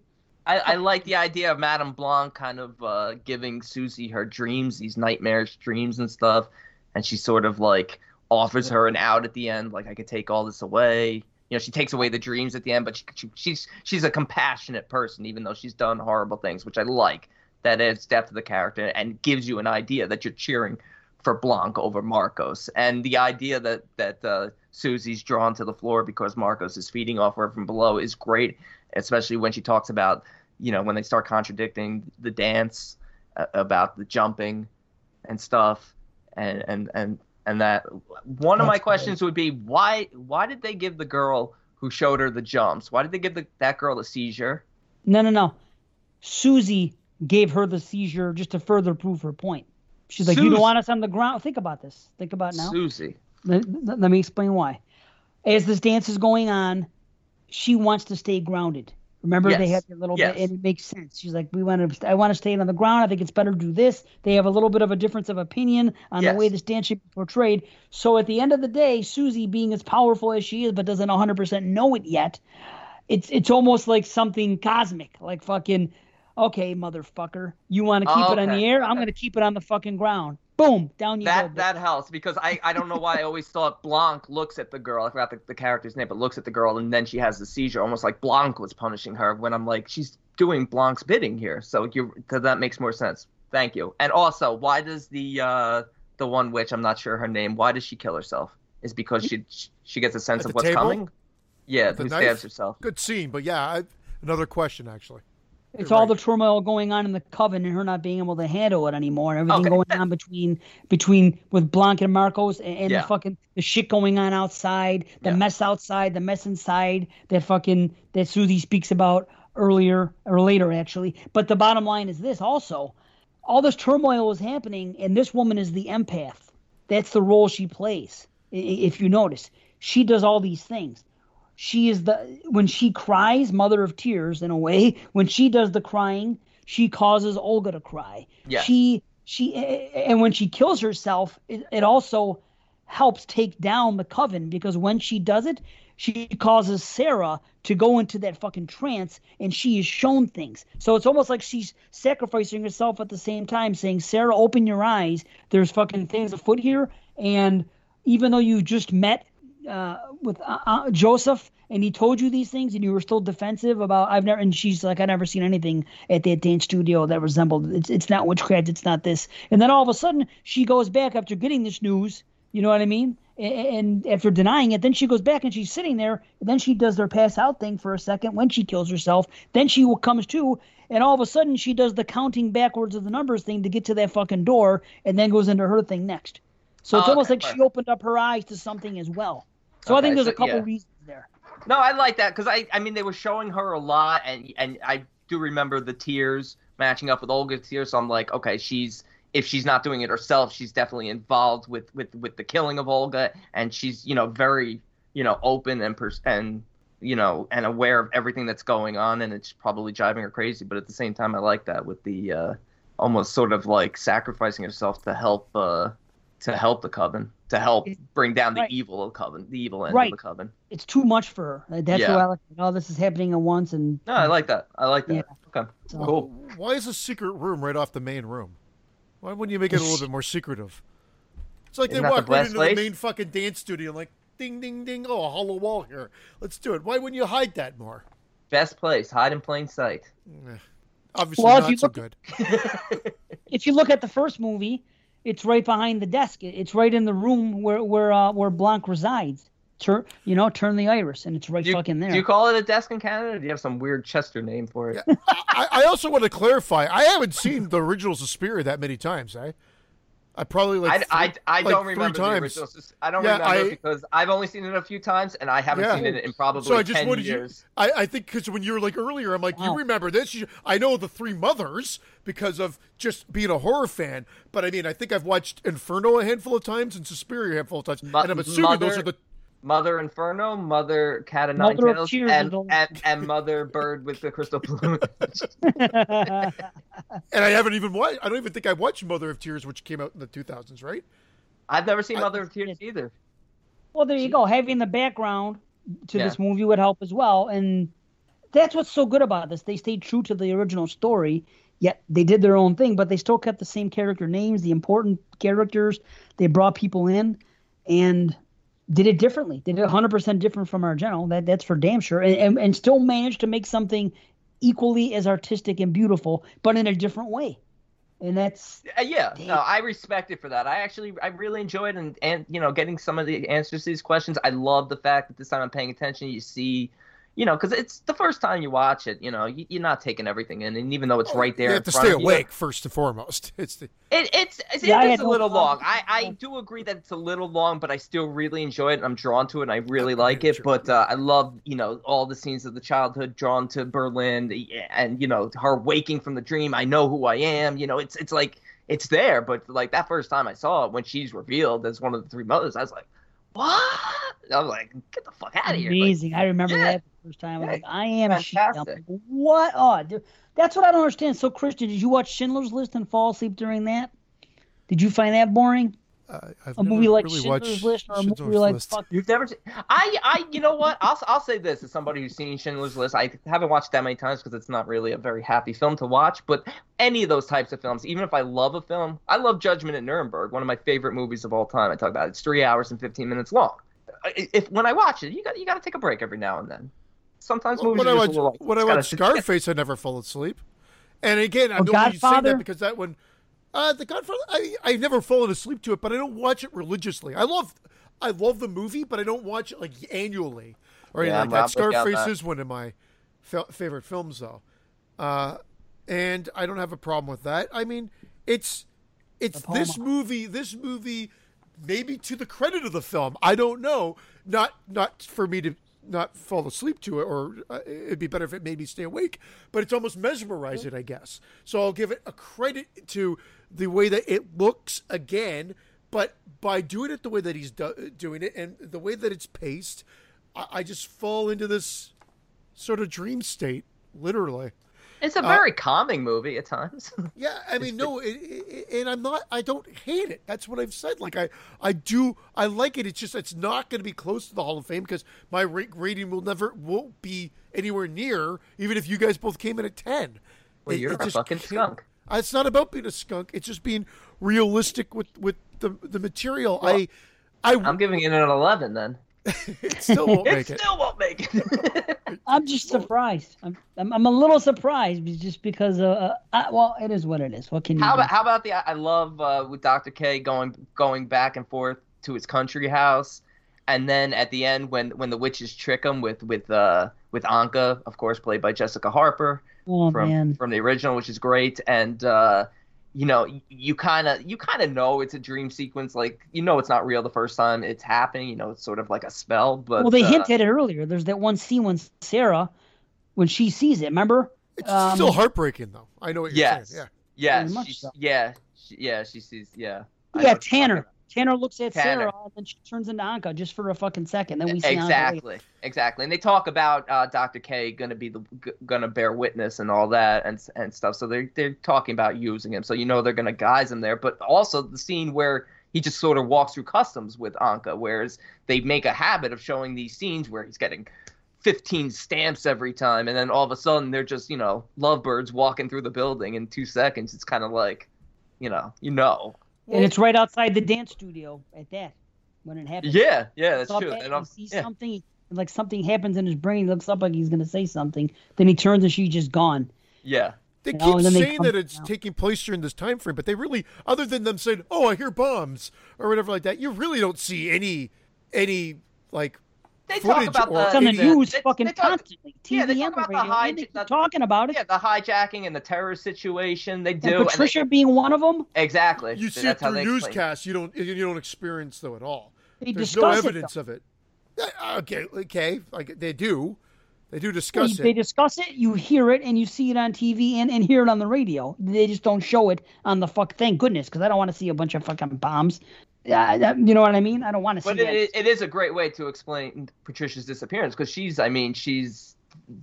head. She's the top of the at the dance studio. So for her to disappear, they talk. If it's her desire to build bombs and be a part of the RAF, and they're planting all this evidence.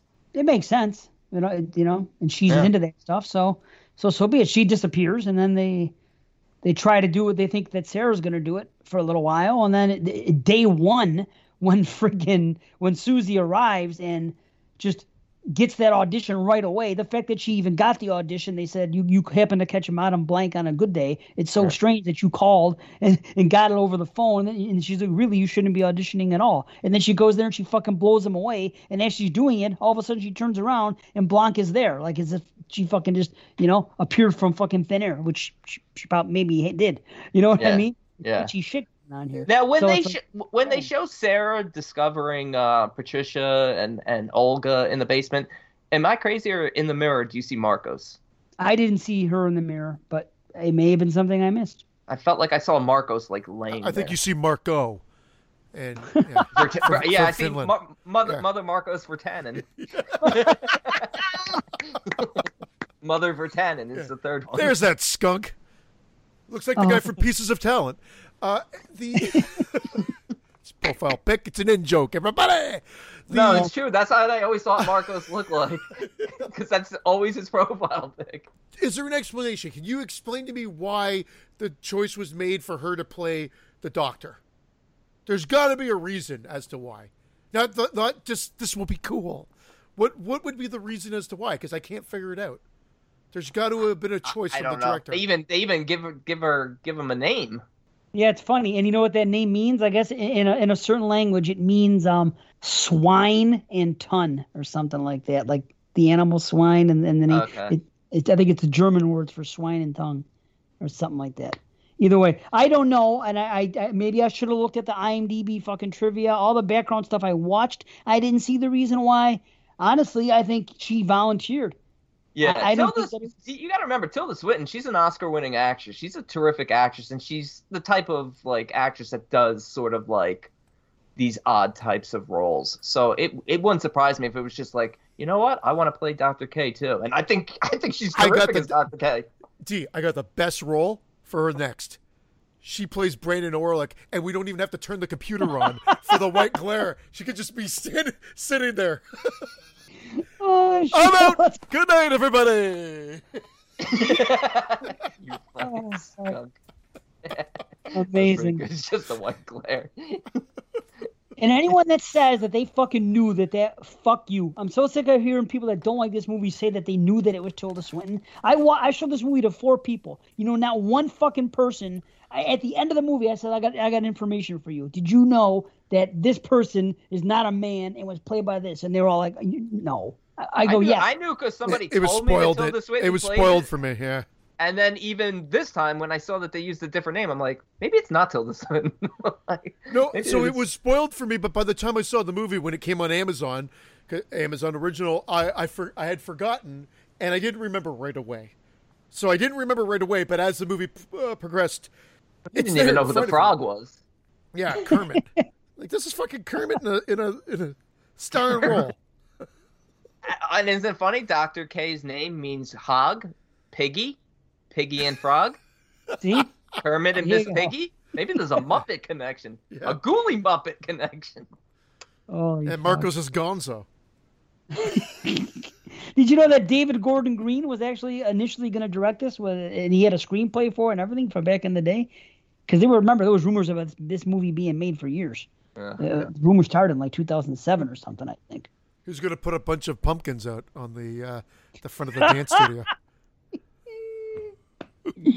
Oh, fuck. Well, I can't find out. I'm trying to look it up for you, C, to help you out and the reason for it, but I do not know. I do not know. And it could simply be that. I'm interested in playing 2 roles. Awesome. Done. But I just feel like there's got to be something else.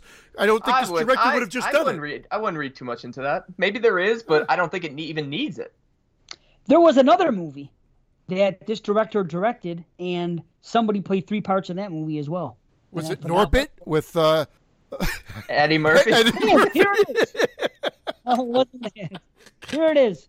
Tilda Swinton's performance as Dr. Joseph Klemperer came about when both Swinton and director Luca Guadagnino thought that in a Magnotta. movie centering on women, it felt right to have a woman also play the principal male character.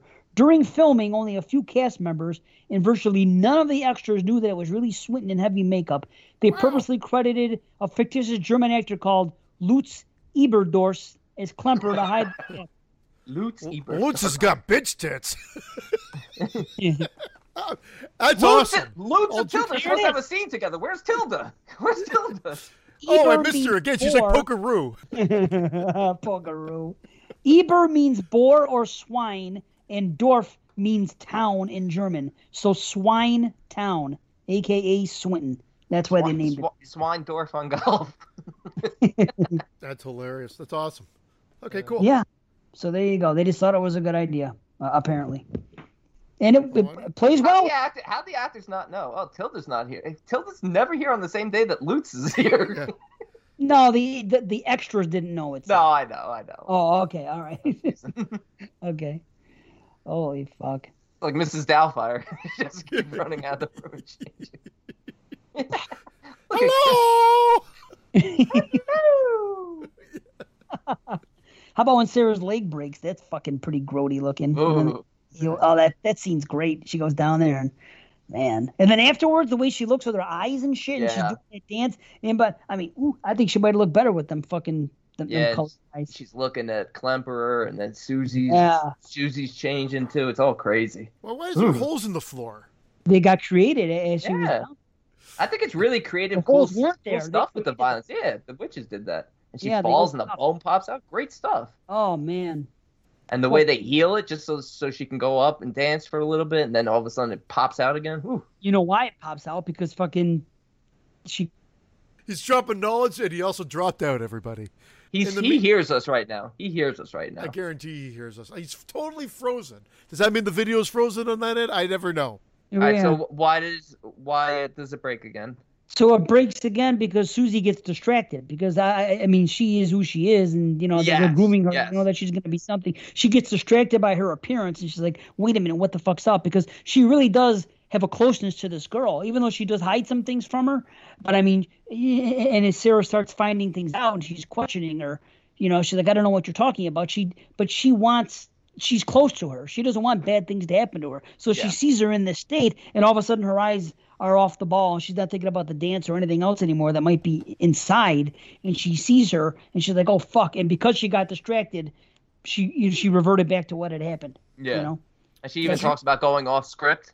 Yes, she goes, I apologize for going off script or something. Yeah. They had that conversation when their mouths aren't even moving. They get into that. That's great when they do it earlier in the restaurant with just the witches and the girls outside. Yes. And they're kind of like talking about how they think we're like real people, like acting normal and stuff. And I forgot what the dialogue is. Them to see us this way. Exactly. That's What Yes. was Susie? And then in the final scene when they're in the dance, after Volk, and they go out to dinner and they're all there having that last night before the Suspirium fucking celebration, when she moves over to the head of the table and everybody's out there doing their thing, and the fucking scene with Blanc and Susie just intently staring at each other. Staring each other down almost. Yeah, that is good. That was good.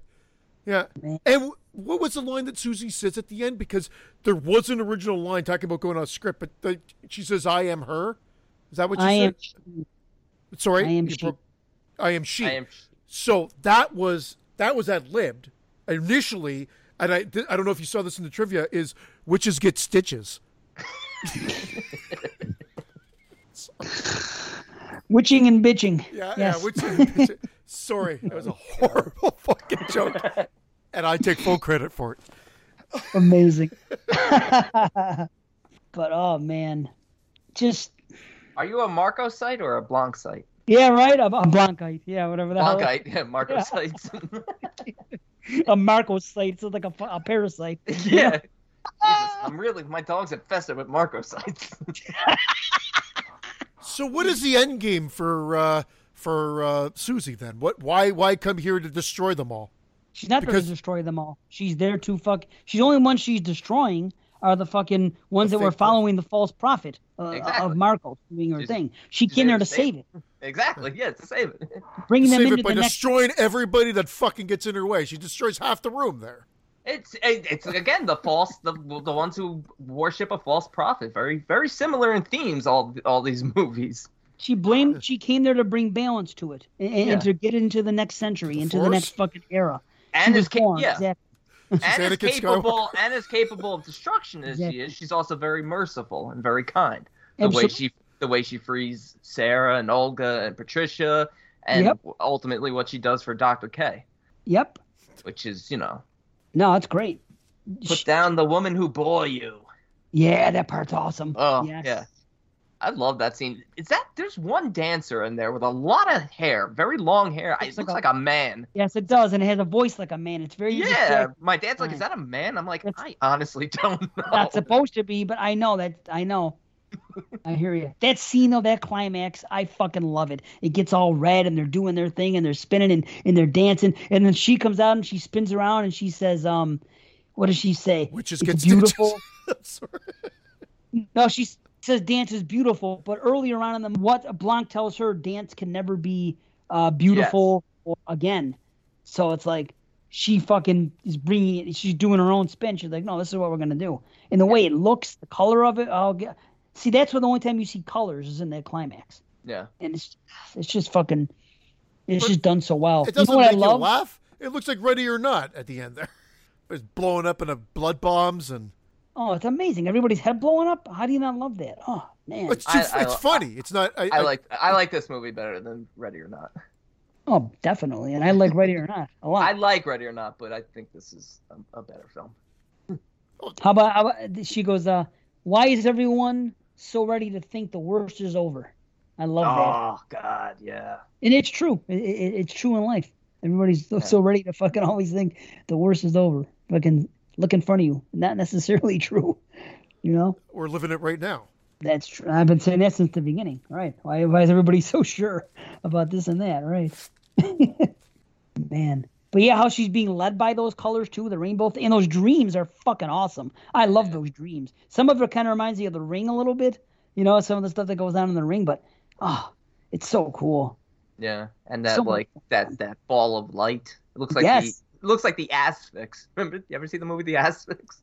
Just the No. big floating light. Oh. No, Just that's like cool. floating. though. It's cool. The And I believe Asphyx. ASPHYX, maybe? Exactly. Thank you. Perfect. Yeah. Good movie, Christian. Christian doesn't like movies.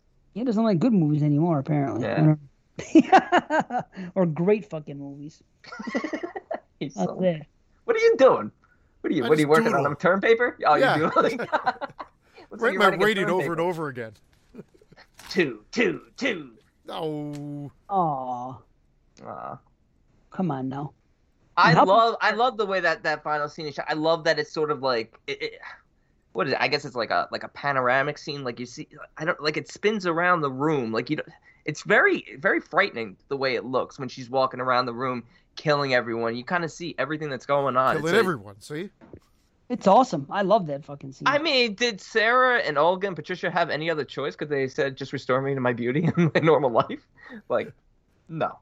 No, nope. The other ones were keeping them alive for whatever reason because they were trying to use their bodies to help out Marcos. Yeah. did they No, know I mean- she was a false prophet though? Well, they didn't matter. They were so fucked up it didn't matter. They were fucking disemboweled So and why, torn why not give them a choice to start worshiping the real? because Mother. they're fucking off. What do you mean? You're gonna come back being in that? Did you see they were missing limbs and shit? And Sarah was fucking had her bowels They're cut out. witches. They can make No, holes in the ground that your I legs think- get stomped. I think Christian Yeah. means the Marcos followers. Right? Yeah, He That's what means I the did Marcos mean, followers. actually. Why not give them a choice? But no, because Marcos is representation of like evil. She's the divide. She's She the is the- Berlin Wall, and they're tearing down the wall for a new age. Yeah, there you go. Wow, see another fucking. That's brilliant. Look at that. Never Thank even thought about that. Yeah, fucking B. Wow. Fucking B. Look at Christian's like, yeah, fuck B. No, that's good. Doesn't change anything, but it was good. Man, I like what you said there. we all know what you want. I love that when she's fucking. But she had good intentions, Blanche. She's like, listen, She did. something's She wrong here. Can you feel Yeah. it? She's like, if you want to leave now, I can take this all away. Yeah. And then she's like, hold on a minute. Hold up, everybody. Who? And then she questions fucking Marcos. Who are you fucking anointed for? Mother Suspiriorum. I am she. Boom. Fuck you, bitch. Yeah. Oh, that's great. It's a fucking. And what is masterpiece. that I thing love it. that what is that Love thing that crawls out? What is that demon thing? That's death itself. That's that. Okay. Yeah. Okay. Because that's all it does is kill. It shows up and Yeah. Yeah. Okay. fucking it's the kiss of death. Comes up and does his thing and rock and roll. You know, Really cool scene. Really cool scene. it's amazing. It's amazing. And Mia Goth just does not work enough. She is not in enough movies. But then again, maybe she doesn't want to be. She just only takes so many parts. But man, Yeah, you know who she reminds me she could end up being like career wise, like a Chloe Okay. Sevigny. Like a Oh, Chloe okay. Sevigny, who, takes very Yeah. particular roles.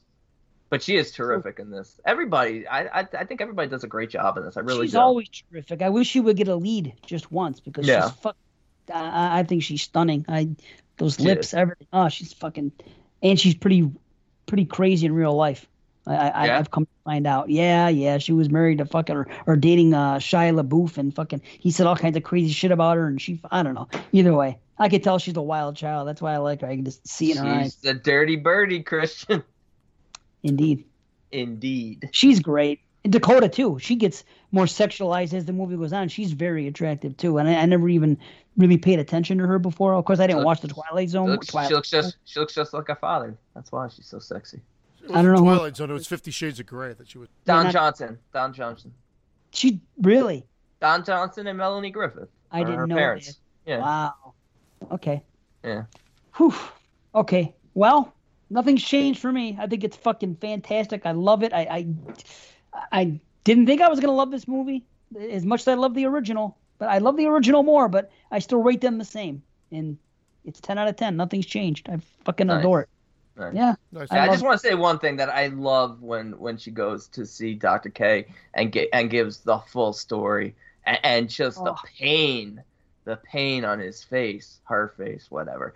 It's just, oh my God. And she talks about how the world needs guilt and shame, but not yours. Oh. Yes. And then the last image of, the carving of the A and the J, the Anka and Joseph in the tree. Oh, what do you think about that? Is that a happy ending or a sad ending? I think it's a happy ending. I think it might apply that the time has passed and maybe Joseph is dead at this point, but I feel like in death he's reunited with Anka. But for the remainder of his life, he got to live without the guilt and shame that he felt for not being able to do enough to save his wife. Even That's though he awesome. fucked up. Because he fucked up, and they told him, they go, listen to fucking women. Don't say this. You had years to get her out of Berlin, and you didn't listen. So his stubbornness is what got her killed, even though he loved her. But could've got her out. during that time, you know what? I'm sure there were know. millions of that's the thing, yeah. But that's why I found, because those were some of the witches who lived, and that's why I found like, oh, that's kind of so cruel. But I get the point that they were trying to get across. But I love that. I'm at an 8.5. I'm at an 8.5. That's fair. All I've right. gone up a little. I think I was an 8 the first time, so I'm glad I've you've come gone up. up. I've come up, yeah. Cool. And I'm at a 6.5. Oh, fuck. All right, let's get out of this review. That's actually not as bad as I thought you were going to be. I thought he was going to be much lower, to be honest. I No. didn't think so. I thought he'd be at least fucking, I don't know. I didn't think I he'd thought be. I thought he was going to say like 5.5. Holy fuck. How No, bad? I don't. If I don't say I like a movie, it's got to be like I dug the cinematography. Like I said earlier, I dug certain sequences, but the pace is what just kills me on this. Did you dig anything or just dug? I dug it. He dig-dugged it. Remember that game? I'm gonna Dig-dug? dig Doug Brandon's fucking head in a second. What about the deeper you dug this film? 5.5. Oh, stop it. Yeah, It's yeah. bad enough with the No, 6.5. he's rating his podcasting skills. Yeah, that's fine. All right, that was a good show. We don't have any more movies, right? We got one more, buddy.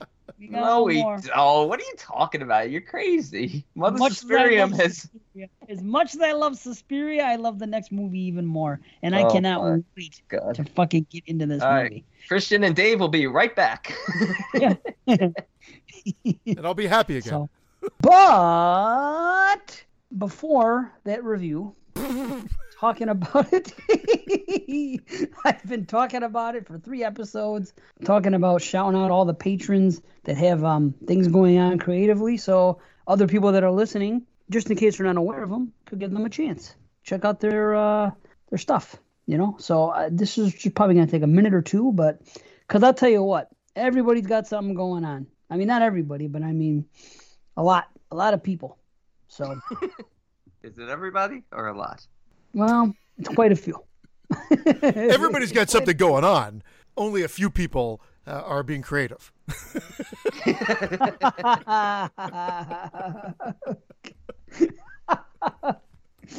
Maybe Christian, so, I don't know. Christian, didn't you get the memo? It's Yellow Day. Yeah, what the fuck? You could have texted me, you pricks. I'm orange. I'm baby I'm blue. orange. How the fuck? You're orange. That looks yellow from here. I'm orange. Look You at both look the same to me on my end. Oh yeah, it is orange. The closer you get, it's orange. But from the back, you look yellow. Hey. Okay. Yeah. Got a yellow streak down my You back. yellow huh? belly son of a bitch. Yeah, yellow bellies. Motherfucker. Yellow bellies. If this is Reservoir Dogs, he'd be Mr. Yellow. Why do I gotta be Mr. Yellow? Why do I have to be Mr. Brown? Sounds like Mr. Shit. Okay, where am I now? Okay, the first one we have, because this is something I didn't know about. I had a few people message me saying, hey, by the way, you may not be aware, but since you're talking about shouting things out, here we are. So, Mr. Kuno has told us this. Kuno, Mama had Kunos. That too. She just swept them off the porch with a broom. I didn't know where you were going with it. I Okay. didn't know either. I thought maybe the porch had a ton of Coons, pumpkins on it. Oh, sorry. I What? know. Coons, I know. I Yes. He said Mama swept him, then I got it. But Kuno Okay, just dropped his patron. Kudos to all of you. Kuno Mogensen, okay? He says that he has a shout out. He has a podcast called the View Review Podcast, going on 7 years now. Wow. Here's the catch. This is why we don't know about it, because it's in Danish. So, but there may be there may be some other Danes out there listening to your Cheese Danish or cherry Danish? Who else is Danish? Jordi? Doesn't he have a podcast? No, I thought he was from Finland as well. I thought. I could be wrong, but I thought he was from Finland. Yeah. I could be. You know what? No, I think I'm wrong. I think you might be right. Marmaduke. Or you might be crazy. I might be crazy. I don't know. Marmaduke. He's a Great Dane. That was fucking beautiful. That was good. The joke of the anyway, show. Also does, 5 minutes in. so fun. Joke of the whole show. I also do fan edits of films under the alias Cut by Knives on YouTube. Right now, there is only The Prey on the channel. Yeah. I think he did The Prey for you, see? Right? No, I think he said once we were doing that, that may have sparked him, but I remember him reaching out and saying that he did one as well. And it was a better version of what I did, because it was a higher quality version, because he had, I guess I took what was off YouTube and then just chopped it up, and his was better quality for sure. So it was good. Well. And I told him, I said I would like a fan edit of Halloween, Rob Zombie's Halloween, because I still think the problem with that is the prequel stuff. From the killing of the family on, it works for me. There's too much of him talking in the school and stuff like that. I want that like taken out and trimmed down. So let's get on that, Kuno. Could be a little tighter. Speaking of that, did you guys hear? Well, let me finish what he says also, because coming up on that channel is also the Demon Possessed and the Outing. So that is Cut by Knives on YouTube, and the podcast once again is called The View Review. So now, did you guys hear that someone is going to put out an official fan edit thing? I don't know how an official fan edit makes any sense, but either way, they're pimping it up, they're promoting it. It's coming out either the 30th or Halloween night. Someone is putting together a cut of Halloween and Halloween 2 as one film, which everyone's talked about many times and everything else. So they just splice it right, from I shot it. Anyone can do that. That's it. That's not much of an edit. What else are you going to do? Shrimp. That's going to be the worst fan edit known to man. The guy's a fucking hack. I don't even know. The only thing worse is my fan edit of Midsommar, which is just a blank DVD.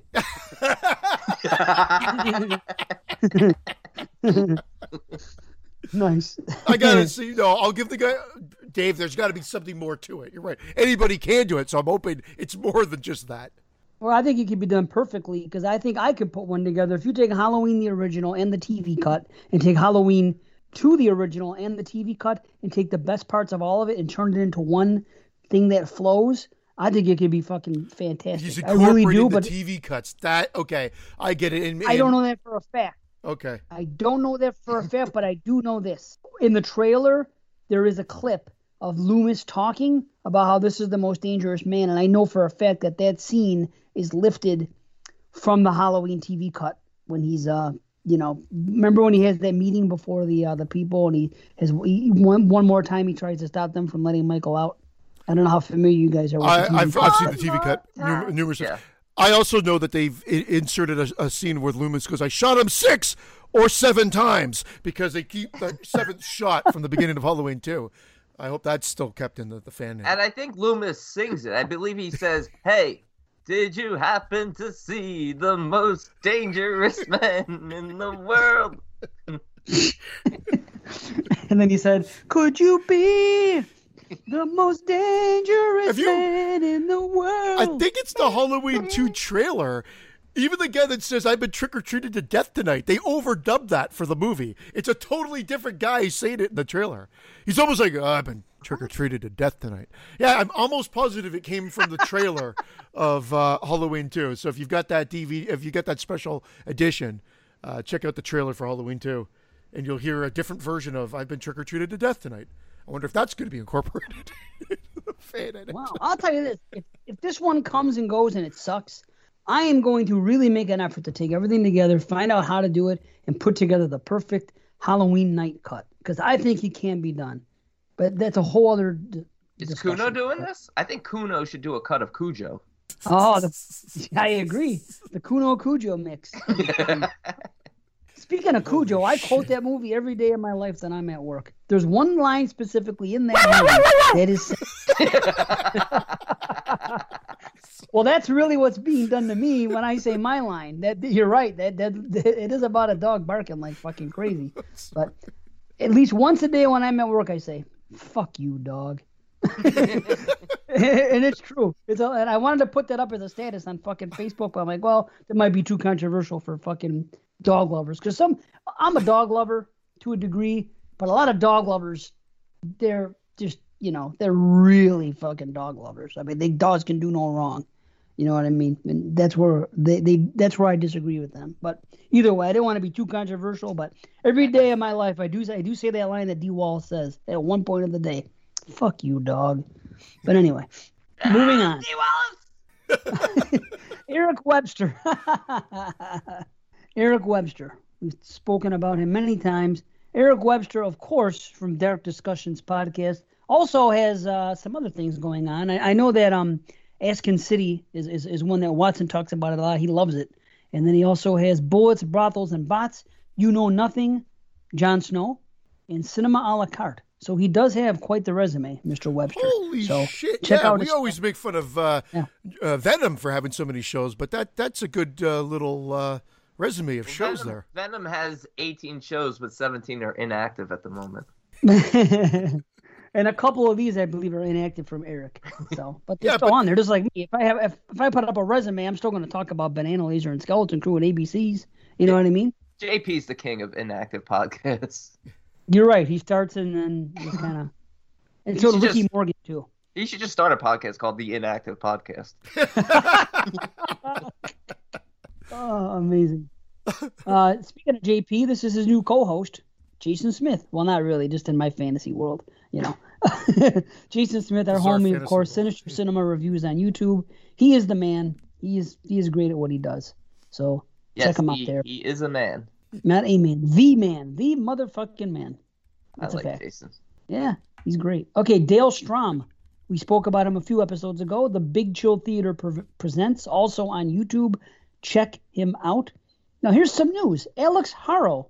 Did you know Alex Harrow had YouTubes? Because I've never heard him talk about them or anything before. I want to say I did. No, Alex, why didn't you tell me this? And if you did, I apologize. But no, I didn't. I noticed that he's done things on Facebook where he'll see a movie and he'll start talking. And I've watched a few of those in the past. This is going back a bit, but I didn't know he did YouTube, Alex. Yeah, what's his channel called? Alex 2.0 is the name of the channel. He has a few different things on there. One of them is called Movie Busters. And it's almost set up like a thing like we're doing here, like a podcast talking about movies and stuff. So, again, I don't know exactly what's active because they just relaunched something on there saying like a we're back type of thing. So a lot of these things may not be as active as, I'm saying. But either way, Alex 2.0 for Alex Harrow. Then we have our homie DMG, David Michigan Garrett II, his podcast, Journey with a Cinephile. Then we have our other homie, TMB, Travis Maxwell Boone, The Nightclub. Check that out as well. Very good stuff. Okay, well, let's talk about JP. 22 Shots at Moods and Horror, of course. He has the shows that he does with Carly as well. And His and Hers, JP and Carly. Netflix and Chill. Yes. And then Carly does the what do you call it? With Derek B. Yep. Yeah. Derek Cinema. Celluloid Dissections. Yeah. Celluloid Dissections, which is a spin-off of Cinema Blend, which is it's Cinema Attack. Cinema Attack. Yeah, motherfuckers. Back to that. You two were both trying to tell me that people from New York are the ones that say cinema, and I'm insisting that it's fucking people from Boston. Now do you believe me? I just think it's all fucking Americans. It's real New York. It's not Buffalo. I mean, you're back down in Alabama. It's not New York. It's not New York City. It's nobody in New York talking. It's the boroughs. It's the boroughs. They say they add the R's at the end also. Yeah. Alabama, Canada. For more than that. Canada. The shit that I got to deal with fucking Americans. It's crazy to me. And Carly also does the MVM show with Austin from Woodsboro. So, and I hope I'm not forgetting anything. It is easy to forget that. But yeah, Cinema Attack, Derek B. And Derek B also does the show with Jerry from Kill the Cast, who also Kill the Cast. We have to shout them out as well. And it's what's that crazy show title about the Underwater Kaiju from outer Thank space. you. Correct. Oh, is that where they're from? Well, it was a big long title, which I always dig. I dug it, you pricks. Oh, Dave what's with Freeze on Mr. it? Freeze again? What the fuck, this yellow-bellied son of a bitch? Mr. Freeze. And he's gonna wait. He'll come back in with motherfucker. Oh, there he is. You're back. Motherfucker. Okay. Can you hear us? Can you hear us that whole time? Yes. You're asking. You just talk while you're doing it, and I'll reply when I get back every time. It'll be a game. Okay, Dub Doubles is also on there, and Dubby is part of Cinema Attack as well. I feel like I'm forgetting something, but of course, Mr. Watson, my co-host for WADZ Party Horror Show and the Great Horror Corridor, and Opera Omnia doing a season with the great Duncan McLeish. So check all that stuff out. And of course, Heather and Scott. And I didn't know if you were done your list because I wasn't let's sure if talk you were saying about them now. Sorry. No, why be sorry? Heather and Scott as well, of course. Friday Nightmares. One of my favorite new shows. One of my favorite newer shows. Actually, I got to shout out something about the pairing of them and the pairing of JP and Carly, because I really love Friday Nightmares, and I really love what JP and Carly are doing on the his and hers movie. Wait a minute. HHMP. Fuck out. Either way, his and hers movie podcast. I love those two. I told this to Heather yesterday. It's the way their conversation flows beautifully between them. Nothing seems forced. It just seems natural. She stopped by last night. We posted it all over the page, so this will be old news by the time people hear this. But it was cool. If I said it felt like it didn't feel like we were meeting each other for the first time. It's like we knew each other. I said this would be probably the same when I see Brandon and Dave. I don't think there'll be anything weird about it. Just that we'll be in physical presence of one another. And then I'll punch Brandon in the face for no other reason than I thought that's what he said he was going to do to me. Just I was trying to beat him to the punch. I would never knock your tooth out. Yeah, we can't chance that. Not again. I wouldn't do it either. But it was a cool visit. We took some pictures and we recorded. Did you punch Heather? Yeah, of course. It goes without saying. It's what we do in Canada. Please didn't even let her in the house. All the pictures are on the front porch. We didn't go in the house. Well, I didn't know. So I even joked Bitch, like we didn't have masks on. Well, she was there. She was probably a half an hour that she was here, but we just said, like I said, I didn't know her level of comfort with COVID, because although everybody's like, oh, no masks, we do wear masks. It's just, like for that social, she's in her bubble. She's in her internet bubble. You're wearing masks all the time. I know. You fucking prick. I know. Yeah. I know. Yes, but their show is great, and I'll also say that they also appear sometimes. At least Heather. Probably both of them, but I don't listen to that show, I confess, because of the title. It's not horror, okay? So they do that show as well, that commentary. and they're on there. At least she's on there quite a bit. And I'll be starting a new show called It Might Be Horror. Welp. Or It's Definitely Horror. Anywho. Stop it. Just stop it. Okay, a couple more I'm going to shout out. We have Becca, of course, who is doing In the Mic of Madness with Jerry now. I think that's on hiatus right now. I think some of Jerry's shows are on hiatus, actually. So best wishes to Jerry. Jerry's so good on In the Mic of Madness. That show's never sounded better.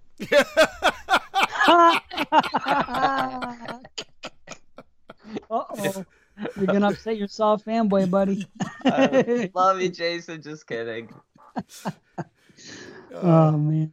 And of course, Jamie. What else can we say? Right now, she's not doing anything, but she is the greatest. I mean, we can go on and on. Is she taking a break from social media too? I see Brian posted. I don't see Jamie posted anything too. No, she's off. Taking a break. Okay. She's definitely taking a break. Yep. But well, the old Orlick just disappear on people. Devour the Podcast. Listen to that. That's one of her original shows, and it's a great one. And I'm sure she's still putting out the ABC spinoffs, the Colossal Collection. She'll be doing more of that because it's not like they're not going to watch movies anymore. So you may as well keep talking about what you're watching and give those mini reviews, which is a great format. Hey, And, I'm liking it. And liking it. Thank you. You literally just pulled it out. I was just about to say that. And deep lycanthroping. Deep lichen throating, for that matter. Is that what you say if you give a werewolf a blowjob? Yeah, a deep lycanthrope. A deep lichen throat. Wow. It's werewolf porn, you know? Werewolf. Let's talk about Suspiria again. Jesus. Okay, BC. BC is back. Bill Casanelli. Horror Mafia, which isn't very active anymore, but whatever. And Club Dreadcast, which isn't all that active, but more active than Horror Mafia. So we'll see what happens. What's going on over there? Is it that Buddy, Joey's taking a break? Oh, I can't keep up with people. I don't know what people are doing and why. No idea. Hello. Hello. I do miss hearing that, though. I do miss hearing that fucking... You know what happens? Weekly show. And I told them, and I tell everybody. Anybody that puts out a weekly show, you're just fucking damning yourself because you will burn out. Oh, we know. 3 weeks in a row, and we're burned. I can't burn out. Me personally, if I was Christian, I could burn out because of it's the other... better to burn out the second way. Marco's coming in his pants right now. That was Def Leppard. Well, I know, but Marco loves singing on the show. Oh, so he's coming in his pants. I thought you said Michael is coming in his pants, meaning Michael Jackson. I was like, what does Michael Jackson have to do with this? What? I thought he said Michael. Are we done shutting people out or what? I need to get to the next segment here with this joke. I know we do. I know. There are no more segments. We're done after this. It's almost 11 o'clock. We don't have time. We got Cole. We got Cole Antonovich. Cole for Joe Blow Horror Show. Hasn't been a whole lot of action recently, but that's a podcast you should check out. We have Holly, who I busted her balls last show about Beyond the Screams not coming yet, but it's coming very shortly. And prior to that, they were doing a Horror Melee, and that can be found on YouTube as well as podcasting. John Rhodes, of course, Movie Misfits, another great show that has started in the past year that I really am enjoying. So there have been like these 3 shows the past year that, as much as I say there's too many podcasts sometimes, because a lot of times it's the same old.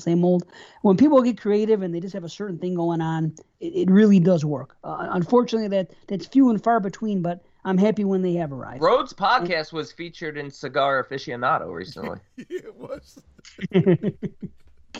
Right on the cover. Nice. Him and fucking, what's his name? Franklin from TCM. With that fucking thing in his mouth. Okay, and that brings us to Cody. And Cody Robinson has now jumped into the spot of Rabbit in Red with Michael J., the show that John Rhodes used to be on with Michael J. So now another iteration of Rabbit in Red, which just keeps going. And Cody Rhodes is Cody Rhodes. I said Cody Rhodes. Cody Rhodes has his lawns. Cody Rhodes. I was looking at John Rhodes and Cody Robinson. That's awesome. Anyway, Mr. AEW, Cody Rhodes. Anyway, okay. Josh James, R-rated horror podcast that is on YouTube. I did a couple of those of them. That's a lot of fun, and that's horror commentary. The Ram Man, of course. Ram Man Reviews is something that he does on YouTube. He has his page going on there. Very good. Dave Parker, Mr. Parka, MRPARKA.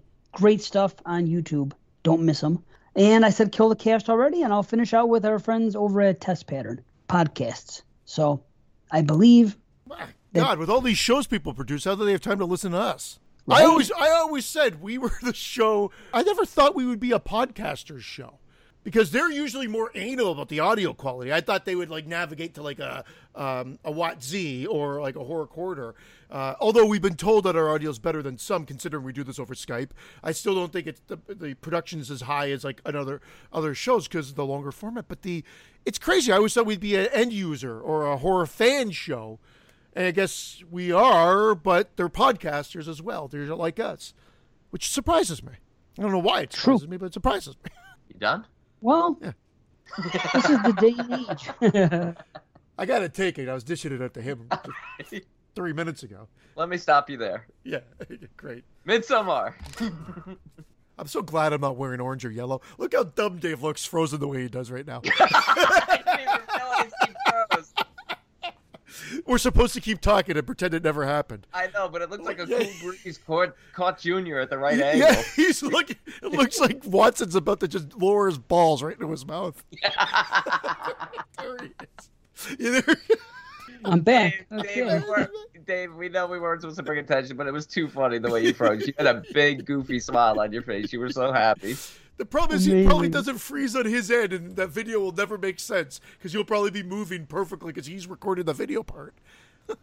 Correct. Damn You it. are correct. Yep, I know. I wish it would freeze. Next time, you guys take a picture of it, Mr. Freeze. Pick up your phone and snap it. Do you have a smartphone now, B, or did you go for another fucking flip phone? No, I didn't. I had a smartphone. My smartphone just died. I'm waiting for my new one, but I know. It's an iPhone. Oh, so it's still dead. It's still dead. I'm waiting for the new one, the replacement to come in the mail. Okay, gotcha. Okay, Yeah. understood. Okay, I got you now. Okay, and one more. Here's a piece of advice before we get into Midsommar. Piece of advice: Spirit Halloween. We are going with the Friday the 13th gimmick this year for Halloween because we have enough, and we decided to maybe add a few more. And every year we're going to try to do a new gimmick. So Spirit of Halloween sent me this thing. They had some sales and some other things, and it said outside decor. So now I'm looking at things. They clearly are outside decor. One of them is a wreath, and one of them is like one of those things that you, those long fucking banners that go on the side of your door. You know how people have those things? Those banners with things on them? Okay. Yeah. They're outside. So I'm looking, and I saw 2 Friday the 13th ones. They're great. However, they're not counted as fucking outside decor. So I'm a little pissed off because when I put them in my cart, it wasn't counted. So here's what I did. I was looking at this stuff. I looked at the cart. I was sitting there. Did I freeze? No. No. This You're is laughing what at I me. did. I showed it to the man. I gave it to the man. Oh, hold on now. I burned Spirit Halloween down to the fucking This is good advice. No. So I took these things, I added them in my cart, and I just kept them in the cart. And I was going to show the wife, and I'm always fucking busy. So I was going to show her, hey, look, this is what this is. It's a Jason wreath, and this is this. The Friday the 13th thing is fucking awesome. The banner, it says Friday the 13th on top, and then as it goes down, it has every mask from every movie. Second on top, down, down, down. It's really cool. It's like $12.99. I'm like, shit. So I want to get this thing. So I put them in the cart. I just let them sit in the cart. Okay, don't check out, of course, because I'm a little pissed off because it's not outside. Next day, I get an email saying these things are still in your cart. Okay, Next day, I get another email saying something again. Did you forget something? We saved these items in your cart for you. Now today is the 4th day. I get another email, although this time the email says, "Still want it?" ? Take 20% off. Yeah. That is how you fucking stick it to these people. You put things in a cart and you let them sit there and let it fucking dwindle, and then they want your business. They're going to come back and make you an offer. So now I will make the purchase. I did that at the supermarket the other day. All the food rotted. They didn't give me shit for free. Look at Christian. That was awesome. You're on a roll today. That was fan-fucking-tastic. Yeah. So you I hope dress up for Halloween, Dave? Sometimes yes, sometimes no. No, I would like to. You said Friday theme. I didn't know if you guys were going to dress up Friday theme. You know what I may do? But see, with COVID and everything here, I don't know how Halloween's even going to play out. He's going So to it's be Ice hard to Cube. say. I was going to say he's going to be Big Worm. No, you know what I want to do? You know what I want to do? I'm going to be Debo, motherfucker. If it's a good Halloween, if not, we'll do it next year. I'm going to have it so. Yo, Debo, Pop's tripping. He wants me to ask for my bike back. You know I wouldn't trip. Awesome.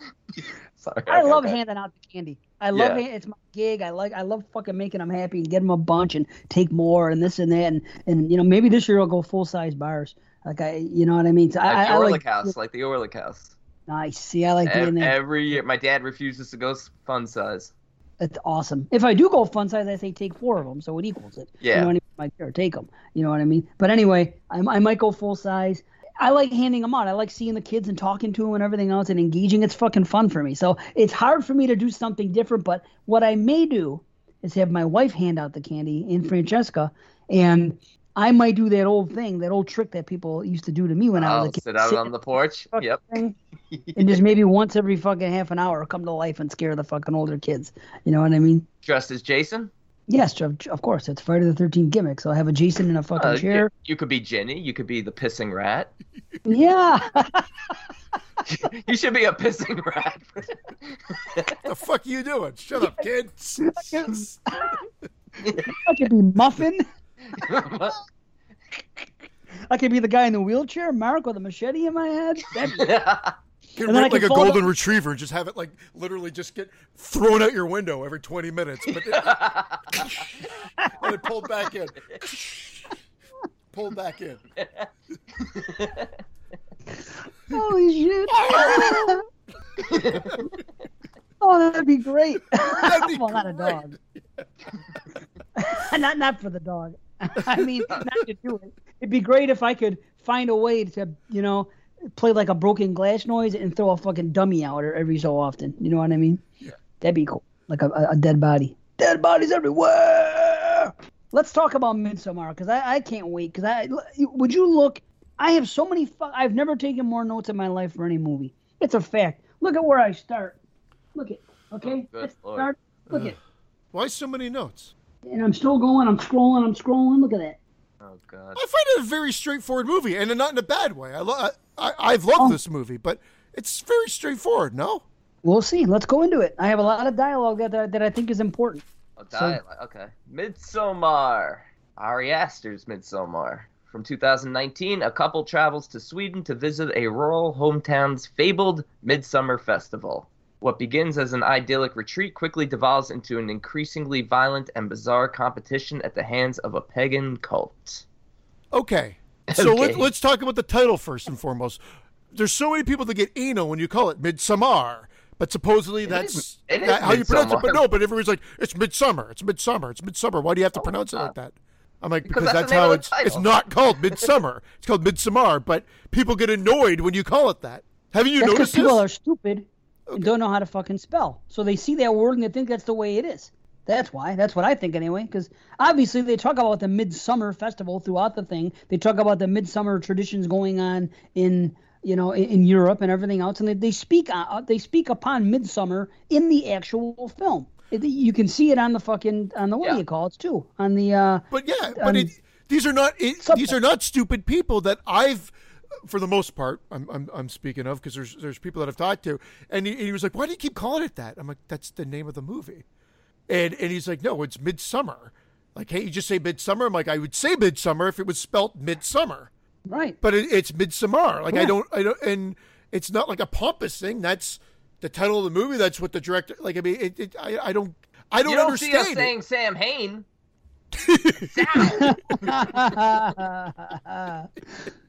Motherfucker. It's just funny because I've noticed it a lot in the horror community, and again, it doesn't necessarily. They're not haters of the film per se, because some of them may have not even watched it. It just seems to be a theme I've noticed since it's come out, and some of it may be stupidity. Some of it may be stupidity. Maybe let me take it back. Maybe they're not stupid. Just because they can't spell doesn't necessarily make them stupid. There's a lot of people that are smarter than me that are nowhere near as good as a speller as I am. I'm a really good speller, but there's still a lot of people that are a lot smarter than I am that may not be as good a speller as me. So I don't know. I just interpret it as people look at it and just think that that's how Midsummer is spelled. Yeah, it's like people who aren't as good a talker as I am. A gooder. Fucking guy. But yeah, so good. All right. Like, all right, ratings? Yeah, that's it. That's all I want to talk about. My only note. That's his only note. Is it Midsommar or Midsummer? Question mark. Look at Dave. Dave's like, aw. No, not at all. I'm not sad. I just have a lot on my mind with the movie, and I'm curious about you, B, and everything else. And I do want to say that I truly, we talk about the best versus favorite thing and everything else and yada yada, and people saying this is the best. Upon this view, again, this is the 8th time I've seen it, but watching it last night, I'm thinking to myself, this is one of the best made horror films of all time. And I know that's a bold statement, but when I look at it aesthetically, it is just fantastic. The way it is shot, the way it is acted, the score. I don't see anything technically weak whatsoever. I think it's like a top 20 best made film ever. You can disagree if you want, but just objectively, I love it. I love it from that factor too. Like from a filmmaking factor, he's 2 for 2. Like it's a no-brainer. They're fantastic. 2 different looks. You know, the sense of dread or the feeling throughout may be very similar, which is not a bad thing in my opinion at all. But this one is Hereditary is very dark and gloomy. This is bright throughout, and it's gorgeous. The cinematography and the filming technique. The only thing I question is he will do 1 or 2 shots that I know what he's going for, but they borderline on over the top. They're kind of Brian De Palma-esque. Like this one would be when it goes upside down as it's coming in to the. I like that. The area. The car ride in. Yeah, I like that. I mean, I know what he's trying to do from a visual representation, so it works. But I don't know if it was necessary or not. But I like it because it's like your first introduction to like this very disorienting shot. Also, her world being turned upside down. Danny's world, in a metaphorical sense. And turning upside down, but then coming back right as they come into it. Yeah. It's almost like it already was upside down, and this is kind of fucking, you know what I mean? There's a couple ways to interpret it, which is really cool. Yeah, and I love, I love the opening shot of the illustration, the drawing, just basically showing you the whole movie that you're about to see. So you can't really like argue like when you get to the end of the movie, be like, what the hell was that? Be like, literally the first shot shows you everything you're about to see. Yeah. Illustrated, and then it pulls back it's almost like a high school cardboard, but like a high school cardboard curtain. Like a technique. I really liked it, and I think it's. I have no arguments against you saying it's a technically top 20 film. I think it's beautifully made. I think it is well acted. I think.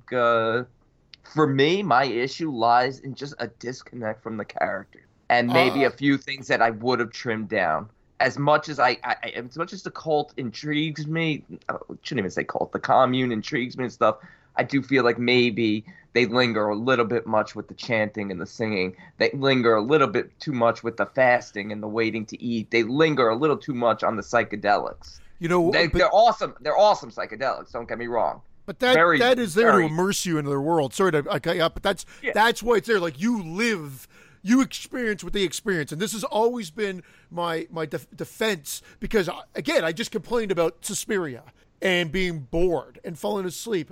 I don't get that here. This one plays out, and it takes its time. You're right, Braden. It lingers, and he doesn't flinch. He's doing it on purpose, and some people are going to be along for the ride and get immersed into this society as well. And some people are just going to go, what the fuck am I watching here? Get on with it. But I don't feel that here at all. I will say now I've watched the director's cut twice, and I've watched the theatrical version twice. I've liked both, and I really want to go back to the theatrical now to really see if the other scenes are as necessary as they are. Because I do feel like they repeat a lot of things that you already get the gist of in the theatrical, which is maybe why they were cut down initially.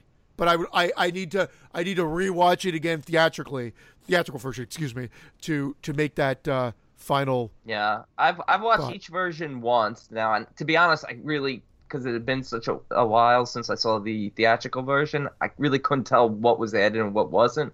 I did have a better understanding of anything that confused me. Still would have liked a little bit more depth on some things, particularly the Reuben, the ancestral Mongoloid oracles and stuff like that. But I get it, the unclouded sort of, connection with nature and being able to interpret, But I would have liked a little bit more of that, especially if they had shown a little bit more of the book that Josh was taking pictures of, that ultimately got him killed. If some of those images had maybe I don't know. They were just symbols.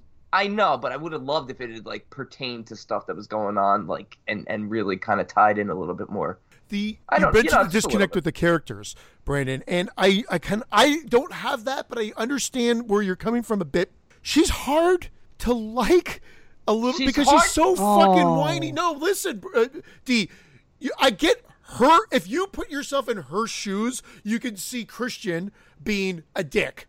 But then I put myself in Christian's shoes and say, holy shit, this girl's clingy. And I understand what she's going through, but they really make her so, like, broken and fragile. I know what she's going through with her family and everything like that, but you actually get put in both positions. You're like, I understand what she's going through, and you understand what he's going through, and saying, like, fuck, and then what his friends are doing, because although they're dicks, because you kind of see it from the outside thing, and it comes across as dicky, when you're in that actual group, dickish is what I was going to say, dicky. When you're in that group and you're sitting at that table and you're having that conversation with your buddy, you're feeling like you're doing the best thing you can for your friend at that time, because you're like, this girl is needy, man. What's going on? You wanted to break up with her. It's gone on for so long.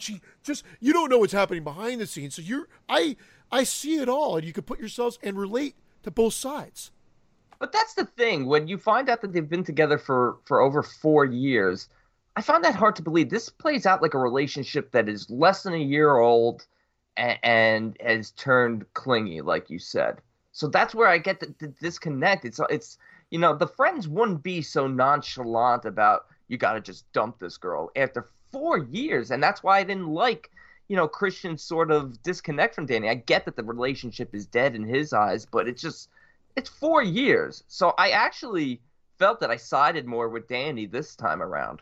Whereas the first time I saw it, I was just like, Jesus. Well, I think you're supposed to side with Danny. I think although he gives you that ability to relate, like, it's just this view. I found, I'm like, wow, yes, she cries at a fucking drop of a hat, and she's like, but I get it because you're along for her journey, and everybody else is there. But it's just the way that they interact, and I think you get a lot more of that in the director's cut, D, right? Like, there's a couple of extra scenes with them conversing quite a bit as well. So that strengthens a little bit there. But I think the theatrical did enough of a job to get across what it needed to get across from that relationship. But again, I'd have to rewatch it to be able to say for sure. But wait. Yeah, okay. Give me a sec. Give me 2 hours and 20 minutes. I'll be right back. I can rebut everything. Okay, rebut it. Shoot away. I know every cut scene. I even made the note because I've seen the movie so many times that I know the cut scenes, and I so and how much of an impact they made to me as the viewer. Just mostly about the relationship between Danny and Christian and why things. There he goes again. So we'll hopefully hear about him in a second. Can you hear him, Brandon, or did he? Nah, he froze. I was trying to play along. Remember, to rebut, but unfortunately, he's talking. and hopefully, because he could hear us, is that he will also know. I'm pretty sure they refilmed the scene too. There's like a different scene, a different take of something as well. That was put in the director's cut. So I don't know if you he's back. If you remember that. Was there a different take of a shot or scene too? Not that I'm aware of. If you could maybe tell me what scene it is, I could tell you if something's different about it. The party scene? Did they actually, or was that just added in? Or was there more to it at the party that they go to at the beginning when she finds out about Sweden? Nothing was changed about the party scene. No, that was all the same. Okay. But that's okay. Leading up to the party scene, that's the scene right before that was completely added. Yes. Okay. Now, added. Not okay. All right. That's. It was added to. It was added to an existing scene. In the original one, the scene cuts where. Well, first of all, let me go back. I relate. The character I relate to is Danny. Of course, I don't see any problems with Josh. The rest of the people, there's issues there. Yes. So if B's going to tell me that they're okay, that's fine. Well, they're supposed to be. Not everybody's a fucking perfect human. And then you feel, anyway, that's one thing. Josh is the guy that's going there to do his doctorate. Correct. Is that Josh? Yeah. Okay. Yes. Yeah. To me, that all makes sense. These are good examples of real people, especially college-age people, what they're doing and everything else. That, to me, is what I love about the film, is that these are real people. I can believe in this is how people are. I've been around, But either way, the way he is a pussy for not breaking. If he truly wants to break up with her and he's on the fence, he tells his friends he's on the fence. Truth is, he's really not. He just doesn't know how to love, and he's too self-centered. And he's too fucking selfish and lazy. As you can see, that's portrayed with even if you cast the Danny thing aside, just take what he does as far as his thesis and what he does towards Josh and everything there. That just shows you the type of person he is. And he's not going to take blame, and he's going to try to twist things around. Even when he's talking to Josh, he's like, well, I'm open to collaborating if you want. He turns the fucking complete script on him. That's what he does in the relationship with Danny. Even in the beginning. He does. I'll agree with that. Because there's that asshole-y scene where he says we don't even relate with Josh or whatever afterwards. They're like, that too. When the book disappears. Yeah. So you're right. Sorry. The way he is, it's okay. He doesn't want to. That's for his friends. Yes, she's going through some things with her sister who's suicidal and everything else, and she's bipolar, and as a result, she's probably her best friend. She puts all the strain on her. So yes, he has to hear about it. Of course, that's what a relationship is. Of course, when you're college age and you're working and you're in graduate school and you have a thesis on your mind and everything else, and you want to party with your boys that are single, there's also that. But he always tries to come back later and make good. If he really wanted to dump her, he would. He would take the opportunity to go away to fucking Midsummer without her, instead of fucking having her come in, or after they have that fight, which is cut from the original scene, the original movie. After they have that fight after the nighttime thing, which is also all added on, director's cut. The next day he comes to her. That is a perfect breakup argument right there. They talk about her psychoanalyzing him and this and that. Clearly I'm a dick. You have everything figured out. Yada, yada, yada. I've been, she says, you've been pulling away and I've been clinging. And that is a perfect opportunity for him to walk. He even says, well, you can go and I'm going to stay here. Perfect. What happens the next day? As soon as he sees her, he comes over, he gives her a hug, he gives her a kiss. I just want to make everything right. If he truly wants to break away from this girl, those are behaviors that do not show that. He is a dick and a flake, and he just wants to have his cake and eat it too. It doesn't care about anybody else's feelings except his own. The problem is there's no eating of the cake. Everything you're saying, I agree with. The downfalls they've talked about not having sex for 3 years and whatever. You're right. He's just spineless. I guess at the end of the day, that sums it up. But I'm not like, does that make him bad? It just makes him. I guess I could just say. So maybe I can't. Yeah, you're right. I guess maybe relating with him is too strong of a word. But I get where he's coming from because that's his personality. That's what there's a lot more to it. He manipulates her. He is like a kind of an abuser in a matter of speaking, where she says all the textbook fucking things that an abusee would say. Like even in the beginning, the first phone call they have, this poor girl is going through this fucking time, and yeah, I do understand his point of view at first for a second. She does this to you every other day, and you let your sister fucking do this. You enable it. And she's like, oh, I don't let her. She's bipolar. I could see that going on either side. Okay, there's some things you're going to let somebody get away with. But then she's like, thank you. You know what? I just needed to hear that from you. Thank you. You've talked me off the ledge for now. I'm okay. Thank you. And then she's like, I'm very lucky to have you. This is what she says to him. And then she says, I love you. And he just kind of sighs. I love you. It's just, she is fucking into him, and she puts him over. She fucking praises him. She says all these good things. Now even Josh talks about it. He analyzes Christian at the table. He goes, maybe this is some type of masochistic type of thing that you have going on. That's why you're still with her, because maybe the drama makes you avoid the work that you actually need to be doing. And he's like, oh yeah, what do I need to be doing? It's like your thesis, maybe this and this, your PhD. So he analyzes him as well. So you're using her, you're keeping her in your life as a distraction from your work, so you could use that as an excuse as to why you're not working hard like I am and why you're not doing. This is the guy that's looking for shortcuts, and this is the guy that's trying to manipulate situations. And that's what he is. He's a manipulator. And then later on, when they do have the talk, remember when we talk about how it cuts to them at the party? Yeah. Pardon me. It's after the party. It's right after.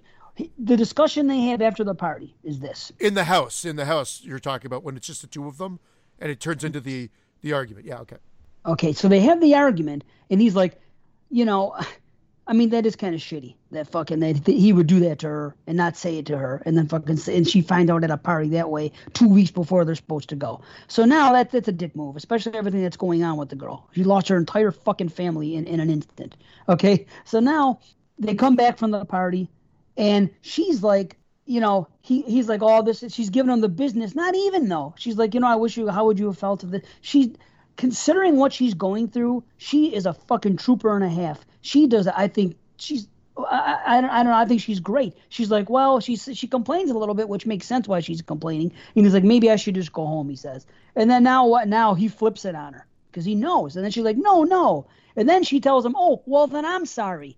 She's fucking codependent and weak right now because everything she's going through. But he accepts it and he uses it to his advantage. He allows this fucking poor, beautiful woman that he is lucky to fucking be with to tell him that she's sorry when she's done nothing fucking wrong.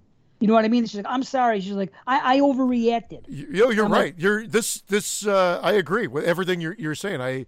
That's a fantastic sort of dissection of that whole relationship.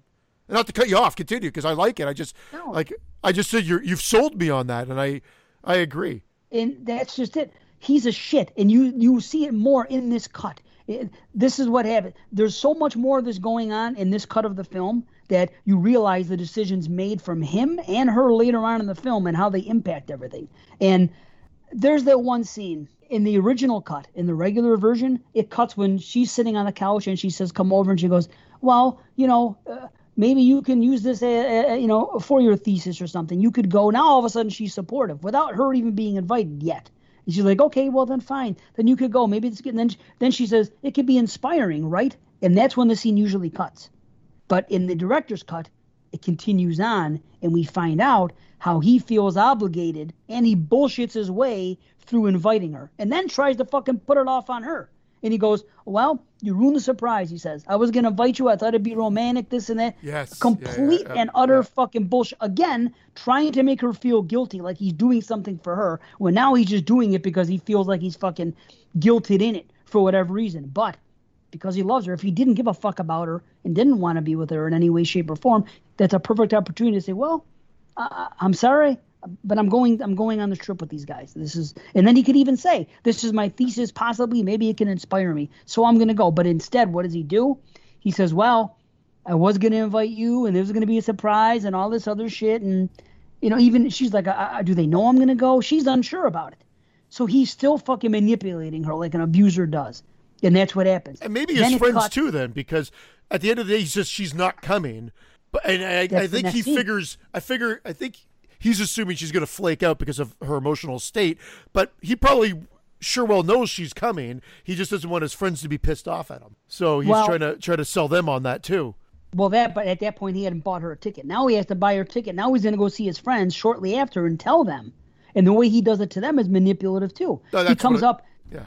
Right. He has all the time in the world that day as they're hanging out in the fucking living room doing their thing, studying to mention it. All of a sudden there's a knock at the door, and he puts them on the spot, and he goes, I invited her, but she's not actually going to come. By the way, you guys just know. Right, so there's no time for them to fucking do anything and have a discussion with him. That's textbook manipulation. So now this girl comes to the door, and Mark is fucking great.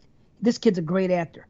The way he sells it, the looks on his face, is like, you could see as a person that he's not, he's not okay with it, but he's trying to fucking not show everybody else that he isn't okay with it. He's trying to be like, bipartial to it and everything else. And the looks on his face and the way he sells it is so good. But then she comes in, and Josh didn't seem like he cared either way. But then Pele, he brings it up. She's like, hey, what's going on? She comes in the door. What are you doing? Chilling. She's like, nice. And it's almost like they have an awkward relationship, because then there's like a silence for a second. And then whatever. So Sweden, huh? They're like, yeah. And then all of a sudden Pele, who fucking initiates it because he has an idea of his own, goes, you're coming, right? Nobody wants him to say that. You know what I mean? Because now he's putting it in her lap when he just said, I invited her, but she's not going to come. So it's almost like nobody's saying anything. If she brings it up, we'll address it. But he initiates. He's like, you're coming, right? And by this time, then Mark's like, Christian, could you come in the other room with me? I want to talk to you about something. Obviously, he's going to fucking bust his balls about the whole thing. And then they start talking. Pele comes to her, and then Josh gets a little uncomfortable with where their conversation is going. He just, casually walks out of the room. And then he shows her everything. We have a 9-day festival. They have the May Queen talk. Right away, he's grooming her because he fucking loves this girl. And he sees the Christians as shit, and he wants her in his community. And he's like, these are the May Queens. I'm going to show you the picture. And he's like, I'm very, very glad you're coming. He sinks his claws right into her. Then he gets into the conversation right off the bat about fucking, I lost my family too, you lost your family. And then, of course, it's a little too much for her and she gets upset. But you could see everybody's fucking in this movie and their intentions and what's going on here. Just that character development alone, just on that first half hour, is fucking top notch. That's how I feel. I'm interested in seeing what Brandon thinks, if he likes that, because you've dissected it beautifully, Dave, and that does sum it up. And you're right, and it does make me rethink my stance on what I said earlier about feeling like on this view I could see relate. I guess relate is the wrong term, but the way they present the information and what Christian's going through, I don't think he realizes maybe necessarily what he's doing. And maybe I'm wrong. Maybe you're saying, no, he knows exactly what he's doing. But I think it's so ingrained in his personality that that's just how he is. And I can see what he's thinking about, oh, my God, this girl and whatever. But you're right. He's weak. He's spineless. Yeah, that's why I said this time around I related more with Danny. But at the same time, I do not forgive Danny of everything. I think she has a victim's mentality, and that's just the role she's accepted. She proves to be stronger than that at the end, which I think is part of her progression. But I think when it comes to, blaming Christian for everything, I can't do it. She's still a victim. They're still both passive-aggressive towards each other. I don't buy that it's been 4 years, whatever. The Pele thing, you took the words right out of my mouth. He's in love with her. When he's talking to her, I love that. That's when you get the sense like this guy not only wants her as a community, he probably wants to be with her. Clearly, and he's drawing something. I couldn't see very good what he was drawing. Was he drawing like the table with the bear on it, or am I crazy? I think he was drawing that. When she's like, "What? No, doesn't show her. He doesn't show her there, does he? He doesn't show her that. You just quickly see it, but it was fading in and out on the computer, so I couldn't see it really well. Because I love the imagery in here. I love the image of the bear and the little girl, hanging up in her apartment above where she's crying. And then, of course, when you see Pele drawing it, and then that cut, when, the cut of her... The door closing? Yeah. And then she's in the airplane? Exactly. Lavatory? Yeah. Brilliant. Exactly. Brilliant shot, and... crying again. Yeah. Of course she's crying. No, I know. I get it. It's only been a few months. Yeah, Sorry, and it's her also birthday's coming. Yeah, I agree. I agree, because also here's this. She talks about the mental illness of the sister, and there's obviously, a murder-suicide with the sister and the parents, which is a very eerie scene. But it also doesn't dismiss the fact that Danny might be suffering from some sort of mental illness too. I mean, if it runs in the family, she might have a little bit of it. She's studying psychology, which is interesting considering she's having, a mental breakdown seemingly every 5 minutes. Understandably, given the situation that's going on. Can we go back to the suicide? The suicide was just meant as a suicide, right? Holy fuck, that whole sequence is done. Anyone that tells you different. That sequence is filmed beautifully, and what sounds like it's just the horn going at first. I thought it was like the horn of the car or something like that, but it's the horn of the orchestra soundtrack. Yeah. It's beautiful as that scene plays out. But it's a murder suicide. The sister, that's all it is. The sister killed her parents, and then she said, the parents are coming with me. Goodbye. Yeah. She killed her parents, and then she put the hose on her mouth. If people are trying to say the cult set this up, bullshit. That's what there's a train of thought saying that it stems that far that they set it up. Yeah, that's too much. Come on. Nah. You think Pele fucking set that up because she wanted her to be the May Queen? He's gonna go through all that No, I'm sorry. I just no. I don't see. I don't buy that either. How would he know the extent of fucking the sister and everything else? And they do autopsies. They would see there's a struggle. She's not just gonna be willingly. This is where the controversy comes in. That would be a Saw-ism. Yeah, that'd be something in a Saw film, and you could say whatever, but that's exactly the Saw type of mentality and how they would write it into the script. This is something that happened to her based on her living this life and dealing with this forever, which adds that much more to the tragedy of the whole thing. And adds to her behavior. Yeah, of course. And I'm joking when I say she's crying. I get it. She cries a lot in this fucking movie. She does, and it can be off-putting, but if you kind of take in the perspective of, okay, she's been dealing with a mentally ill sister who she loves for her family, Like, at the same time where I might argue, okay, she could see she's in a dead relationship with Christian. She's trying, but he's not giving anything back. Why would she go to Sweden with him? Because she needs because she needs something. She can't stay behind. When she's going to stay behind, she's going to wither and die on her own. She needs to be around people, even if it's people who don't respect and love her the same way that she respects and loves them. And I think she's the trooper. I think she's stronger than somebody who had that happen would be. Where you're going to disagree with me, but I'll cite more examples of that. But let me sum up that. What you said, Christian, about the suicide scene and everything else is fucking brilliant. But what it leads to is one of my favorite fucking shots and sequences in a very long time. And I watched this movie. I put the volume all the way up, and I got the bass booming, and I got everything, and the music. It's a fucking crescendo the way that the orchestra grows. And that shot when she's crying and he's fucking sitting there with her, and you see how nervous he is walking up to her apartment, the look on his face, like, oh, I got to deal with all this shit now. And then she's crying, and they zoom out that fucking window and that music and the snow and the way the credits come in. It's fucking... It's amazing. I agree. Adore it. That whole sequence is top fucking notch. Like, I remember being, oh my God, this is giving me that same feeling as Hereditary. Oh my God, because I loved Hereditary as well. And it's just that was perfect. I agree. Again, I love it. You remember, I gave this movie a very high rating as well. Oh, I know. So, like, I'm just come back in. Sorry. Because I love that slam cut to summer, or to it's all winter and then boom, and then it cuts in and they're in the plane. No, they're not in the plane. They're in. No. First they come. This is what they do with the window. They come back in the window and she's sleeping on the bed, but not really sleeping. And there.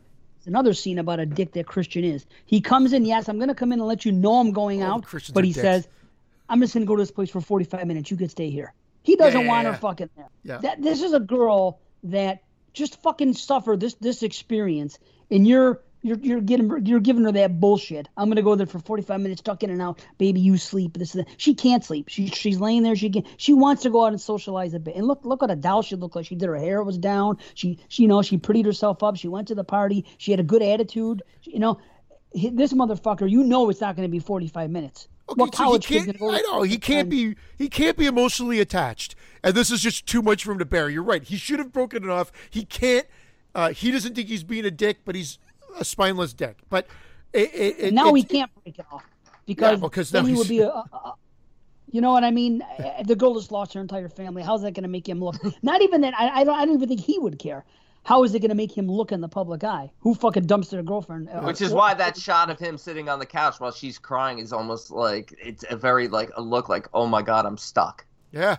That's And her crying. I mean, even though some people find it annoying, and maybe I do too a little bit. It's very scary and unsettling and unnerving. Very much like you said, Christian, like Hereditary. It really sets it up for a sense of dread for the next 2 hours and 18 days. It's an Ari Aster-ism, and he loves people crying in his movies.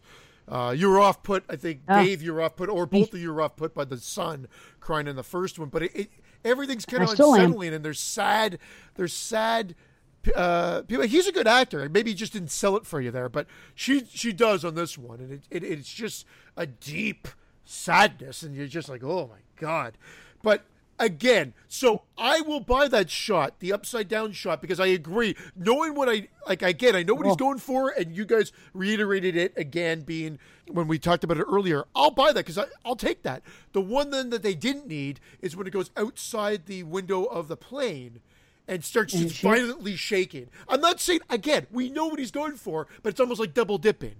We know what's happening here, and whether that's double dipping into the visual metaphor of what's happening with their character or the world that they're in. Yeah, I could be wrong, maybe. But it's a window. Ari Aster thought both were necessary. He has them both in his film. So who am I to argue? I'm just saying I feel like we've already had it. Keep one, lose the other, but they visually, in my opinion, mean the same thing. For the most part. Sorry? Look at it from this perspective. It's another window. It's the last window we see until they're in a car together in that travel scene, which is also an added cut to the directors. But that's the last time you see Yeah, the window motif. You see it going out in the beginning with that amazing fucking thing. You see it coming in and back and see where she's at now. And Then now you it's see her going out, once again and it's all hay fucking wire. after she's crying again, about to arrive on the thing. And yeah, it's one more instance of using the window. This is the outside world, inside world, outside world, and what you're, and that could be looked at from another perspective of the outside world being every other part of the world outside of fucking Haggis-land, where they're at. Well, then maybe we can make the argument that they complement one another, and they actually work in tandem in being like this. It's all shaken up, but then by doing that upside down, everything's being sort of cleansed or forgiven, or like being turned up and then coming back again, as you described earlier. So maybe, huh? I could, and the I score. could take that. The score during that fucking scene when it goes upside down, the score, the bass and everything. Both Hereditary and this have great scores. This might actually be better. Yes, this might actually be better. I do remember liking Hereditary. Just again, it just gives it that underlining of dread, sense of dread, and the swelling here is really good. And then you get a lot of singing, and this is where it's going to lose some people. I get it, but I just love the idea of being immersed in the world of these characters, and that's what they're doing. You could immerse it for a little shorter, but I do love the entrance into like this. It's almost like a paradise at first, at least what appears to be a paradise. Walking through the sun, it's almost heavenly, and I love the welcoming of that. Even before that, I love the way they trip out. There's some funny scenes. Mark is the comic relief, hence why he's made into a jester scarecrow at the end, because he's a fool. But he does have some funny jokes in there when he's yelling at everybody to lie down because he's having like a. Oh, he's like Franklin. Like he's almost like a Franklin in Texas Chainsaw or something like that. Yeah, but I love that. That's like the first moment where Danny looks down and she sees the grass growing out of her hand, very much like Apostle. Yeah, very much like Apostle. True. Yeah. And it's her becoming one with nature, and almost like she's home, and like she's one with this land. So it's a very early shot of like she's really drawn to this place. Even though then it turns into a little bit of a nightmarish trip. She starts to have visions of her sister and stuff. I mean, my favorite scene in the whole film is the nightmare sequence she has where she feels she's being abandoned by them, and they drive away, and then she exhales the exhaust, the carbon monoxide. Yeah. Oh my God, that to me is my favorite shot of this film. Mark's face is ingrained in my psyche as terrifying. It's almost like in the back seat. If he's like laughing or he's like. Yeah, it's just in the back seat, and you're just like, what the fuck? This is very unsettling. And I just remember that scene, and you're right. Like, I put that up there with that opening shot going through the house. Yeah. Very nightmarish. Yeah, you talk about Mark being a good actor. Mark was early frontrunner for Pennywise, Will Poulter. Interesting. Oh, that's right. And he has the look to like Bill Skarsgård. I think he would have done a good job as well with that type of role. He just has like such a good actor that you really hate. I kind of hate him in this because you're like, he's funny, but here's how. And again, I know I'm Canadian, and I'm not trying to make this anti-American, but he plays the fucking American, the way the outside world views Americans, and he is the perfect archetype of American Americana, if you will. So, at least he's a good friend, though. At least he's a good friend. He might be a dick, but he's a good friend. Josh and Christian, like that breakdown the friendship. I mean, Dave, your analysis of Christian being spineless and all that, and stuff like that is spot on, especially with the reveal of I'm going to do my thesis on what's going on with the Harga people. You're doing all midsummer festivals. You're going to Germany after that. Like that's a fucking that's a dick taking the easy way out, Yep. And he gets called out on it immediately. Yeah. And Josh knows, and he's like, "Oh, come on." But even Josh is just he's not a friend in this. He's an academic who's got his head just so far up his own ass doing his thesis that like you get nothing in terms of his connection with anyone. And I like William Harper Jackson. It's just the character he plays in this is very similar to the character he played on The Good Place, which is where most people know him from now. Well, he's a focused student. That's all. Nothing wrong with it. These happen to be his friends, but he's focused on his schooling, and at that age, He should be. And just like he said, this isn't something that I'm casually dipping my feet into. This is my life. This is my future. I am That's why he's there. Invested. Right. I am invested in this, though. He was the only one that was going to go at first. He said when the opportunity presented itself, they talk about it at the party. He goes, well, I'm going to go because I want to go for my thesis. And he goes, that's the impetus of this whole trip. That's what he tells Danny even when it's being inquired. And as far as the thesis is concerned, the scene that was cut from the original that was added to this adds more layers to that. Because as they're in the car and they're driving in, and it's funny because Mark is spot on. He's fucking already whining. Oh, how long is the ride to so-and-so? Oh, God. Yeah. 3 hours. And then everything that comes out of his mouth, so many bugs. Then later on he talks about the ticks. It's just one fucking, that's how he's like a Franklin. Yes, it's great. But they're in the car driving. And he has the thing, the Nazi sign on his fucking thing. And there's the question. He goes, how come you have that book? And he goes, why are you reading Paley, he'll tell you. The runes and all that. So they start talking about the thesis. So that word comes up. And then Danny says, he's like, wait a minute. He goes, so Christian, she goes, maybe you could do your thesis on something, involving this trip or something like that. And then he goes, well, and he corrects her, almost like saying that's out of the question. He's like, well, as you know, I have no idea what my thesis is going to be about right now.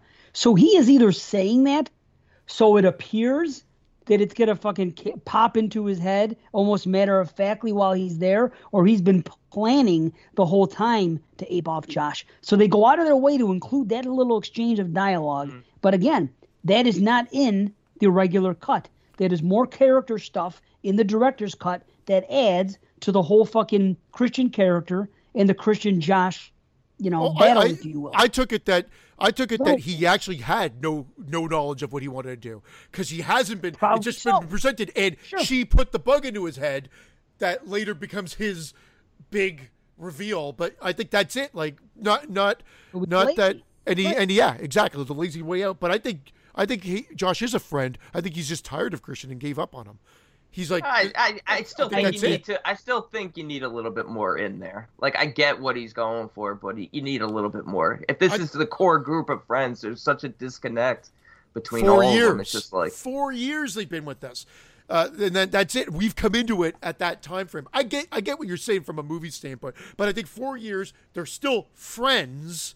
But I think he's thoroughly annoyed with them. His laziness, his lack of decision making, and the fact that he can't seem to get out of Danny as he psychoanalyzes him at that table or whatever. It's just that shows he's fed up, but he's still there physically, and they're going together. Mark, like I said, is like the epitome of Americana from an outsider's point of view. And what he does, like the desecration is just feeling like he can piss anywhere he wants or do anything or start drinking when no one else is ready to go. He's just antsy and wants to get right into it. Like I'm ready to eat, ready to drink, just do whatever Josh he wants. Is like, fuck, relax a second here. Hold on. Like, this is a thing. Just fucking take a step back. And that's Pele even it's not just that. American. It's his personality. So let me also add on that I'm not like, because I don't want to make it sound like I'm being like shitting on Americans, but it's just that is a perfect example of what we'll make fun of as outsiders and not being American. He's like, oh, here we go again, like the American going at it right away and not waiting his turn or pissing on fucking sacrifice. Yeah, but you got to remember, Christian, Danny, and Josh are all American, and they're being respectful of the traditions. Exactly. So it is his not character. Christian so much. It's his character. However, you'll notice right away the Swedish guy yells, "You fucking American!" Like, I'm telling you, it's the perception of. So no matter how much respect, you've got these yahoos that end up fucking making that perception a reality for everybody else. Whether you want to believe it or not, that is the reality of the situation outside. That's what you have to say. That's what the jokes always say you're Canadian when you travel. If you travel. There you go. No, you're right. And I got that here. And he's a perfect example of that stereotype. And I get that. I even got that in Hostel in certain things in there. The way they're portrayed, the way those guys behaved when they went in the first Hostel, same type of fucking thing. I could totally see that. And Pele even says that when the girl comes by and she kicks Christian, and all of a sudden, which is blatantly right in front of your fucking girlfriend. You see this girl kick you, and all of a sudden he has an interest to do something. He's like, "Can anybody get in that thing?" And Pele says, "He goes, yeah." He goes, "Go on." He goes, "You're an American. Just get up and jam yourself in." He says, just a typical thing, you know. And that is an assholey move right in front of her. She's seeing all of that. She's absorbing. And she sees the whole thing. Yes. Over it, there's like 2 or 3 instances throughout that she notices it, and you're like, that's just a fucking dick move. So you're right, at this point, he's a dick. He is a dick. Well, you need that, because everything else that happens later under the influence of psychedelics and, you know, all the paralyzing agents and everything they do to manipulate him into basically procreating with Maya, it's already too late. He showed his true colors when he had all his faculties to make the right choices, and he didn't. And Cyndi Lauper was actually in that scene, saying true colors. They cut that was in the extended director's cut, but they cut her out of it because they thought it'd just be a little too much. Awesome. But how about the tripping stuff and like you alluded to a little bit earlier, about Mark when he's tripping. When they get there the first time and they meet fucking what's her name? Ingmar, Connie and Simon. Yeah. Yes, and they get there and they go on. Okay, a couple things I want to say about that. First and foremost, this is another reason why Dani is a trooper. She clearly, and this makes fucking perfect sense, she clearly does not, she's a stranger in a strange land going through all this stuff. You know what I mean? She doesn't know any of these people here. Good song. A normal person, a regular person, Iron Maiden, a regular person, if I'm going there and I get off a fucking plane, I take a ride, and I'm around a bunch of strangers, I'm not, the first thing on my mind is I'd like to settle in a little bit before I take a shroom.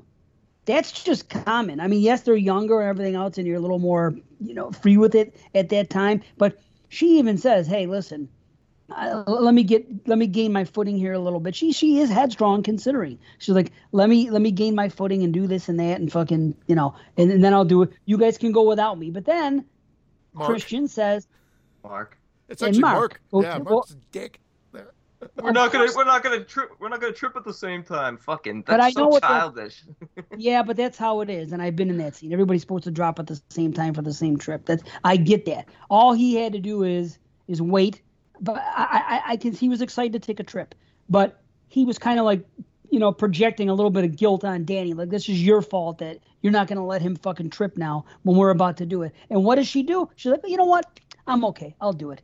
And she was just fine. And she was just fine on her trip until now. Mark is fucking great because he exhibits. And I told my wife, she happened to be in the room with us. I go, everything that Mark is saying out loud are things that I have thought when being on a trip. I completely know where he's going from. When he's sitting there and he's like, he's bugging out because it's fucking 9 p.m. and the sun's out. And then that's off-putting. And then, somebody's coming on and goes, new person. I don't want to talk to a new person. Yeah. That's the type of shit that has gone through my head. And then the other part, when he lays down, he's like, I wouldn't like that. Down. Everyone else, please lay down. Josh, lay down. Everyone else, Josh, there's lay down. Something about, yes, because Josh, lay down.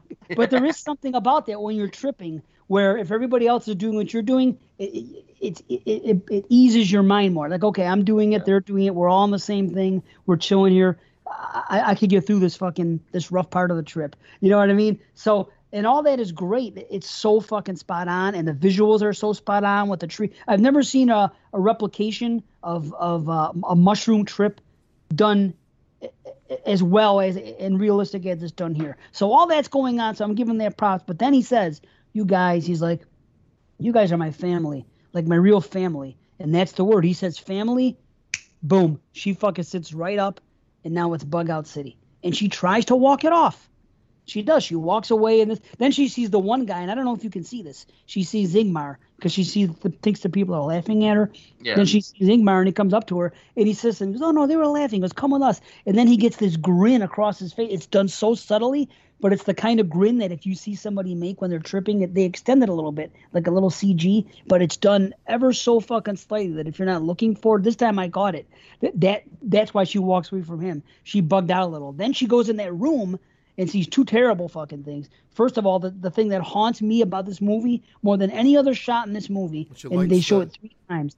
3 times in this movie. One time in the bathroom when she first turned the light on, and the 2 dreams. When the sister is dead and her eyes are closed, and they open, they just look at her. That's fucking just, that look is haunting to me. But she sees that, and then she looks at her face in the mirror, and looking in a mirror when you're tripping can be a fucking terrifying thing. So you sometimes. think all that happened? I thought that was just part of the dream sequence. So you think that that everything that led up to that was all happening in her trip, and then she wakes up later, and this is not okay. Yeah, oh yeah.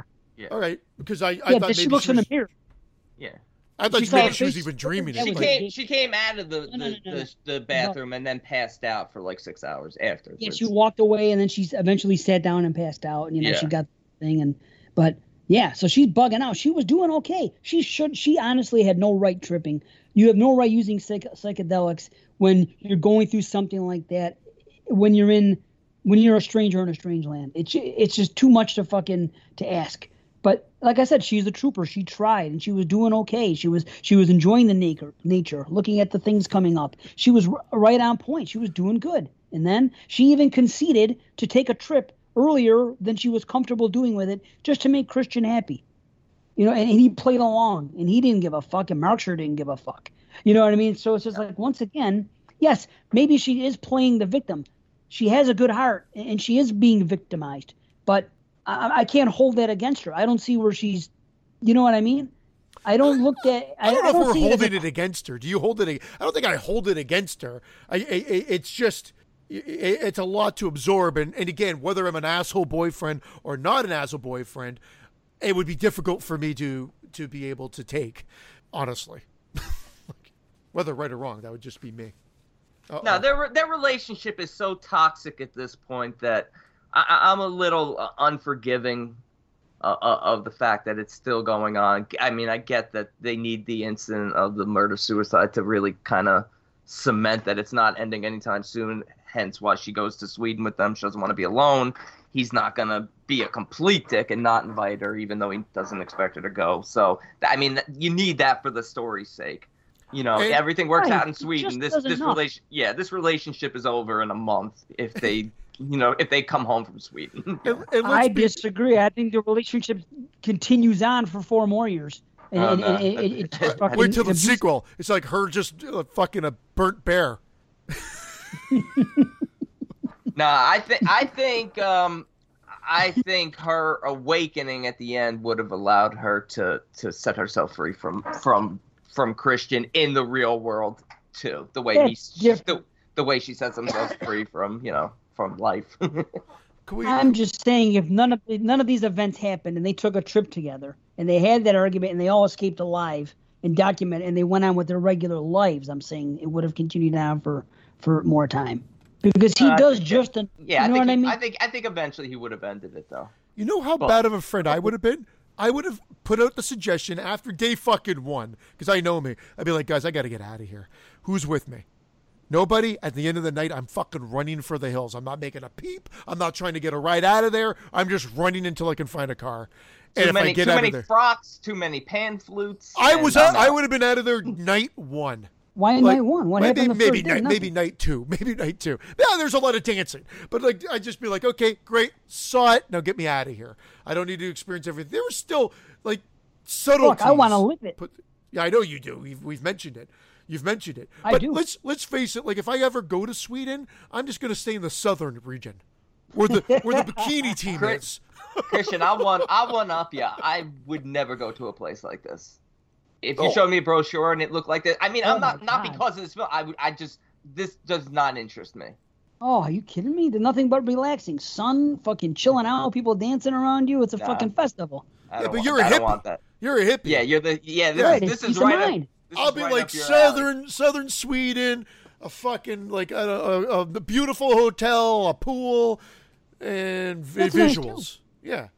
But there's so many people. I'd be tripping out without even taking drugs if I walked saw into a comedy. A bear costume anywhere. What the fuck? Or a real bear I'd be anywhere. taking those. I'm running. So you're not going to say anything about the bear? I'm going to just say that's fucking great. That line. So we're not going to talk about the bear or whatever. That's great too. But what if you saw? He's like, oh, look at this. You know how they have that opening thing you talk about, where that sort of shows everything that's going to happen in the movie. They also have that for the festival of birth or for love. If I saw that one, I'd be like, that's when maybe I'm going to start running for the hills a little bit. Where you see like the period juice like shooting into the glass and are trimming her. I don't want a pubic meat pie. Fuck you and your pubic meat pies and your red lemonades. He didn't notice that his lemonade was just a shade redder than everyone else's at the table. They're sitting at a table. Look at Christian. It is a little bit. Christian gagged a little. I did. I will tell you this: if I was with if Danny really existed, I would eat her meat pie and drink her drink. How about Danny does really exist. Okay. This is a movie. She's an actress. Pugh has the same personality as fucking Danny, without the the depression part. I would fucking do that. I would eat her meat pie. And a half. You got Coke? Can I just have like a Coke? I don't need this drink. I don't need a meat pie. If Mia Goth offered me the fucking meat pie and the drink, I would take it too. I'm sorry. Maybe I'm a sick fucker, but when I'm attracted to somebody enough sexually, that part would not bug me out. I don't know what to tell you. I am not eating anyone's pubes or drinking their period blood, as much as I might love them. I'm feeling like a pube stuck in my throat right now. I'm not doing so well. Like it just the thought. I'm not doing so well. I know it makes, and I'm not. This is not an act. Like I honestly thought I was going to gag. That's why I so visualize funny. pubes in my throat. He's going to pass out in the recording. Yeah. Well, you wash it down. As soon as you get something in your throat, you immediately wash it down with the drink. Cold coffee. That was cold coffee washing down any pubes that were in my throat. You never had pubes in your throat? You never ate? I'm sure I have. Not my own. But, I mean, have you ever just snack on your own? Like you're out of chips or something like that? You're just, fucking hair. Gross. Yeah. My own hair is gross. A hot female, for some reason, doesn't gross me out. I'm fucked up. Anyway. How about the ritual? I mean, we could talk for hours, but the Atestupa? Oh, boy. Ooh. Beautiful. That's another great scene. Beautiful in the way it's done. Absolutely vicious. And I'm like, every time I watch it, just so matter of fact, right? Dude, the way the woman's face just flies off. And even before that, the way Danny's looking up, and she knows it's coming, but she can't look away. She can't look away. And then, of course, like, the guy misses the mark. He gets like a 7.0 from the Swedish judge. He totally missed the mark. It's mallet time. They take that fucking cricket time, motherfuckers. What is it? Croquet thing? Or no, like, and then there's just like a mallet to the fucking head, and it just goes in. Like, I would have liked if Mark put his finger in the guy's butt though when he was chanting before he. That's my type of humor. I love that. No. I that's the type of shit me and my brother used to say. Not so much a finger in a butt, but we would always look at something and say, "I wonder what their reaction would be right now if," and then you'd come up with some ridiculous fucking thing to happen. That's my type of humor. The line definitely made me laugh. That one was funny. Oh, it's great because the look of everybody's faces. They're like, "What the fuck? Like, what are you doing?" It'd be hysterical. I mean, there's, of course it's funny. To you, it would be funny. Maybe not to anybody else, but their reaction to them bugging out is funny. But no, that scene when that happens, the way it's shot, the score, the anticipation and the fucking anxiety, all happening at once. It's fucking masterfully done. Everything. When you see her standing on that cliff the first time, and the way it looks, and you look over the cliff and you see, it's fuking beautiful. The wind must have picked up though before he jumped. Or he's just really bad aim.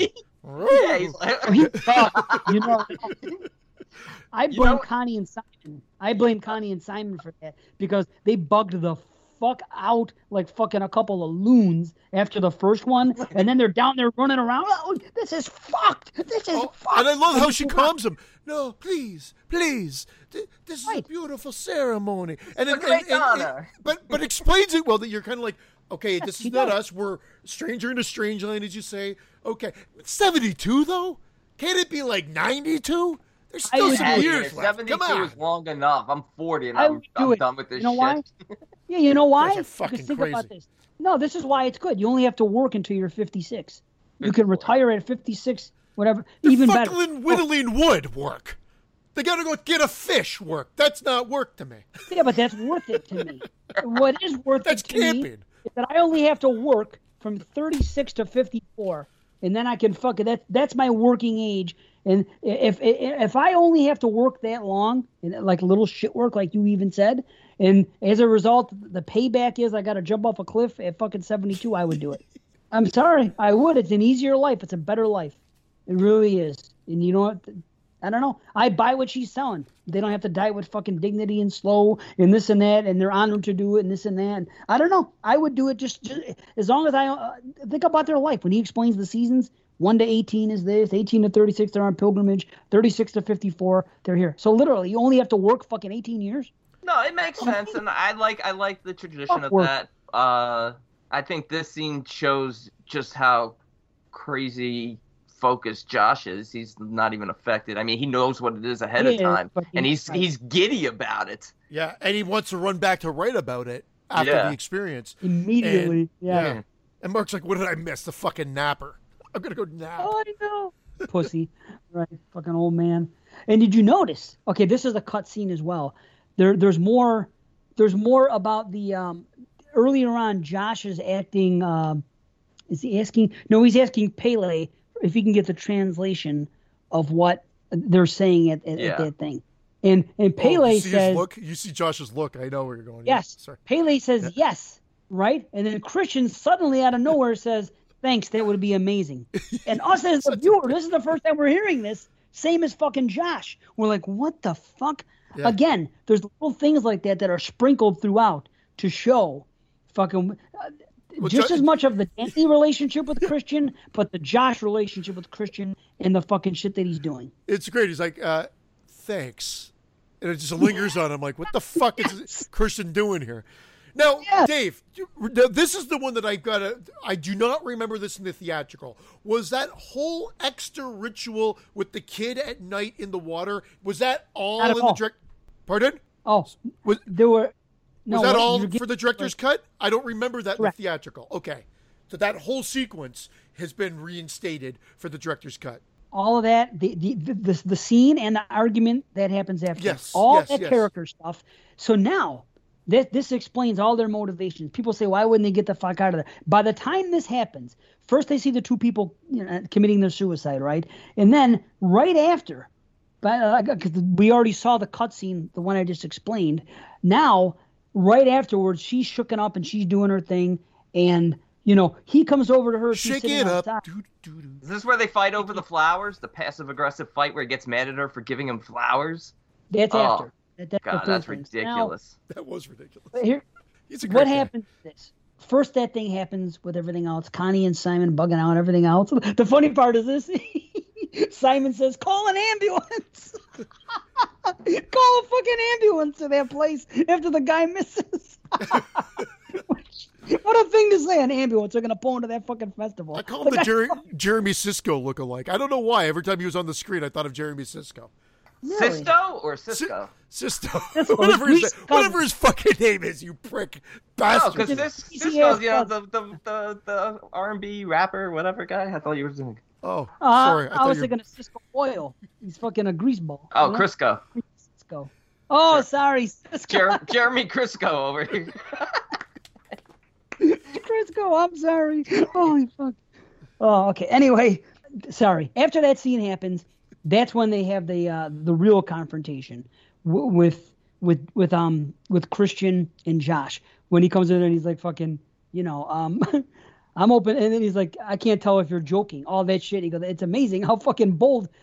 It's great the way they do it. And he's like, fuck you and all that. That scene is great, and they come to a head. And then he tells, I'm open to collaborating. But anyway, right after that, there's a cut scene. Right after that scene, Christian walks outside, and he formally meets Maya, the girl that's fucking coming on to him. That scene is cut out. He's asking her questions, right, about the rituals. Well, he's asking the translator. Maya. Yeah. She doesn't speak back, so they have to get the other girl to talk. But that's when they're introduced, and that's why that's the first seed planted of those two hooking up. Well, the first seed is the game, and then he goes out there specifically to talk to her. He could have asked anybody anything. He went out there looking to do two things, two birds in one stone. See what's up with this girl and fucking get more information about this fucking cheap ass way to do a thesis. All of a sudden he's interviewing everybody like he's fucking Ted Koppel. So now he comes out, he does his thing, you know? Right. So now, right after that, Danny tells Pele she wants to go. Same fucking situation. And that scene is fucking great because again, he's like, you know, have you ever been held by a real family? Everything else. Do you feel held by him and John? Pardon me, Christian and everything else, and then you see that she talks to him. You know, she doesn't tell this to Christian yet. She tells him, "I want to go," and everything else. And so now the cutscene after that, she goes outside and she's crying. This is Danny, and Christian comes over to her, and he's like, "Oh man, that was something, huh?" You know what I mean? He's kind of like blowing it off. It wasn't that big deal. And she goes, and she's like, you know, she says to him, "Aren't you completely disturbed by what just happened?" And his delivery of the line, you could tell it's like fucking, he's humoring her. He goes, "Yeah." He goes, "That was really, really shocking." The way he said it just sounds like he's fucking bullshitting her. Of course it is shocking, but then he says, "But I'm trying to keep an open mind though." All of a sudden, this fucking doughhead has a fucking flip, right? Now he wants to fucking stay. So all that stuff is cut from the original. The conversation that happens when they come out of there, and you know the really, really shocking thing, and then he says have an open mind. Right from that scene. So now you see his intentions. The kid comes over and says we're about to start some type of thing, and then her response is, "Now what?" You know what I mean? And they go out there and it's so all that stuff is cut. Them having the discussion beforehand, then the whole night scene with throwing the kid in the water and how disturbing that would have been if it transpired. And then the argument after. So that whole fucking 15 minutes is completely cut from the original film. And I think it's very important to see because if you have any questions of why, that answers every question. Why does she want to go? Why does he want to stay? Where are they at in the relationship? Because the argument they have afterwards. I agree with you. I like that the scene is in there. I think, do you think they kind of all start chanting no to kind of pull it back for the sake of not losing Danny? Or do you feel like this was a play? Because I felt like it revealed itself to be, okay, that's how I felt. Like, okay, like, it pushes her to the point where like, oh, I can't take this shit. And the passive aggressiveness of Christian with the kid was annoying, but the flower argument, I know what you're doing, you know, giving me flowers and stuff like that. That's just like at that point, I would have been like, fuck you, I'm done. Put him in the bear. Put him in the bear. Yeah, fuck him. And he even says, even earlier with the birthday thing, when she tells Pele that he forgot her birthday, what does she say? She's like, "Oh no." She goes, I forgot to remind him, and it's not his fault. So she's saying, I forgot. That's what I'm saying. She's a fucking victim of his fucking shit. That's another thing. It's again, you're talking about a 4-year relationship, and she has to remind him about. That's why there's such a disconnect for me between this fucking. It's so toxic and so all over the place. That's crazy. It only happened. If it would have been a normal birthday, everything would have been fine. It's because of the fucking sun and everything else, and them being on the trip and you know, the trip and shrooming and all that stuff. I think that she saw that. I don't think he forgot her birthday every other fucking time, but this time she. No, but this time after 4, if you forget someone's birthday and you've been with them for 4 years. I know. But, I understand. I like Pele giving her the picture and then telling him deeper about how his family died in fire and stuff like that, really connecting with her, saying that he lost his parents in a very tragic way and lost his family. And so he's really just adding on and just drawing her more and more into the Harger commune. And Christian is just a fucking shitbag. He doesn't care. He tells her, suddenly he respects it, he wants to stay. He doesn't care about her at all. He's like, you know what I mean? It's shocking, but we have to respect it. It's a different culture. And she even says, literally, why would they be trusting us? They trust you. They depend on no one knowing about this ever. They're doing pagan rituals. You're fucking. So she is smart to the game. She wants to get the fuck out. Because people's criticisms of this movie is, how come they don't get out? Well, the reason is she can't fucking get out, and he all of a sudden embraces it because of this fucking thesis thing, because he's a lazy piece of shit. Yeah, he becomes exactly like Josh. If you don't see the director's cut, you don't necessarily understand their motivations.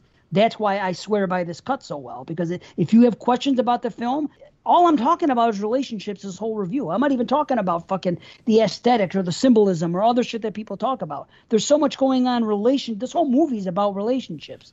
Well, honestly. And you're right. You're right. But even getting out, because I could hear you when I excuse myself, that's a good thing about these wireless, is that they do kind of also explain it just with the other two, how convoluted they do the escape, but they wanted out. So they got out, quote unquote, only to find out that they really never did make it.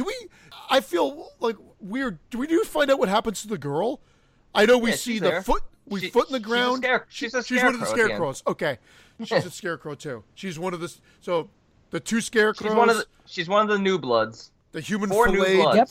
The human filleted flower fertilizer, and Simon, the blood eagle. And I guess you're going to start growing Josh's in the front garden because his leg makes a good fucking plant. Okay, cool. I wasn't sure if they call her by name or we just assume it's her. We just know it's her, right? Okay. You know it's her.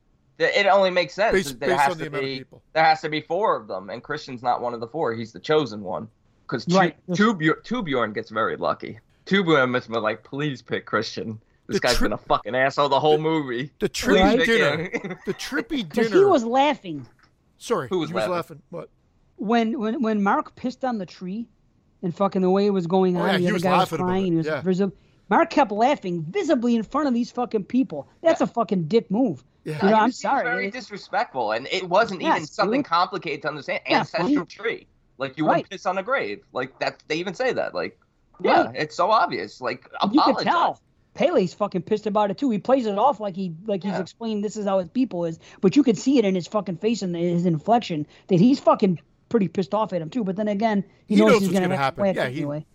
Right, and they play it off well with the everything they do. You would have guessed it. I mean, you would, being a fan of horror movies, but make sure that you can't document the names. You can only take pictures of this. You can't take pictures of this. They're being sold as if they're going to go home and they're going to be able to do their thing. And not for any time would they think anything else. It's really done well in that respect. How creepy is that scene when the guy's wearing the Mark face? Oh God. Because I realized, I just realized that we were still trending, and we have a lot of territory to still cover. But I'm running quickly out of time here, so I just wanted to.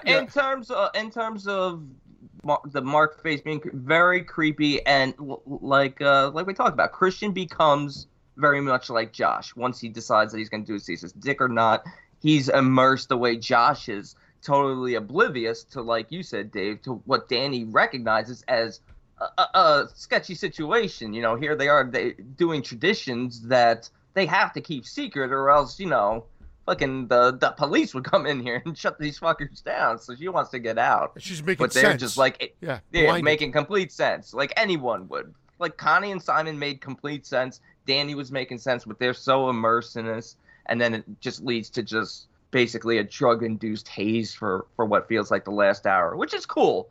But God, jeez, totally lost my thought. But the introduction of the runic texts and the emotional sheet music and the introduction of Ruben and talking about that stuff, I would have liked more there, just so that the ending was a bigger payoff. I don't know what I wanted there. I just wanted more, because you even go into that room and you see all the oracle texts, because they keep this line of inbreeding going for generations and generations, and you see there's like hundreds of pages all on the walls and stuff. I would have liked to have explored that more. Maybe seen the pictures of what Mark took. But the idea that they make the text disappear and then blame it on Mark and Josh is a cool little idea that they come up with. So they don't look suspicious, especially after Connie and Simon took 2 separate cars to the train station. All right. I was just going to say that dinner sequence, when it gets to that point with the turkey on the table or whatever it is, that sickens me, because it's like the turkey's like all like contorting because of the shrooms that they're on or whatever. Dude, the flower, yeah. The flower holes getting bigger and small. Everything about that shipping scene just really just makes me kind of like have to look away at times. Oh, it makes you want to trip. I love it. Not me. I'm with Brandon. I'm almost like, this is a perfect anti-drug movie for me, because I do not want to experience this. I like to be firmly planted in reality. Yeah. As much as reality sucks, I want to be firmly planted here. Plant me in the Suckville. But how Christian really, it's almost like he's like almost sick. It's almost like, did he overdo it? Because he's like, why are you doing this? What's happening? That whole scene. Oh, when old guy goes, when the guy clap off. Should have been end credits.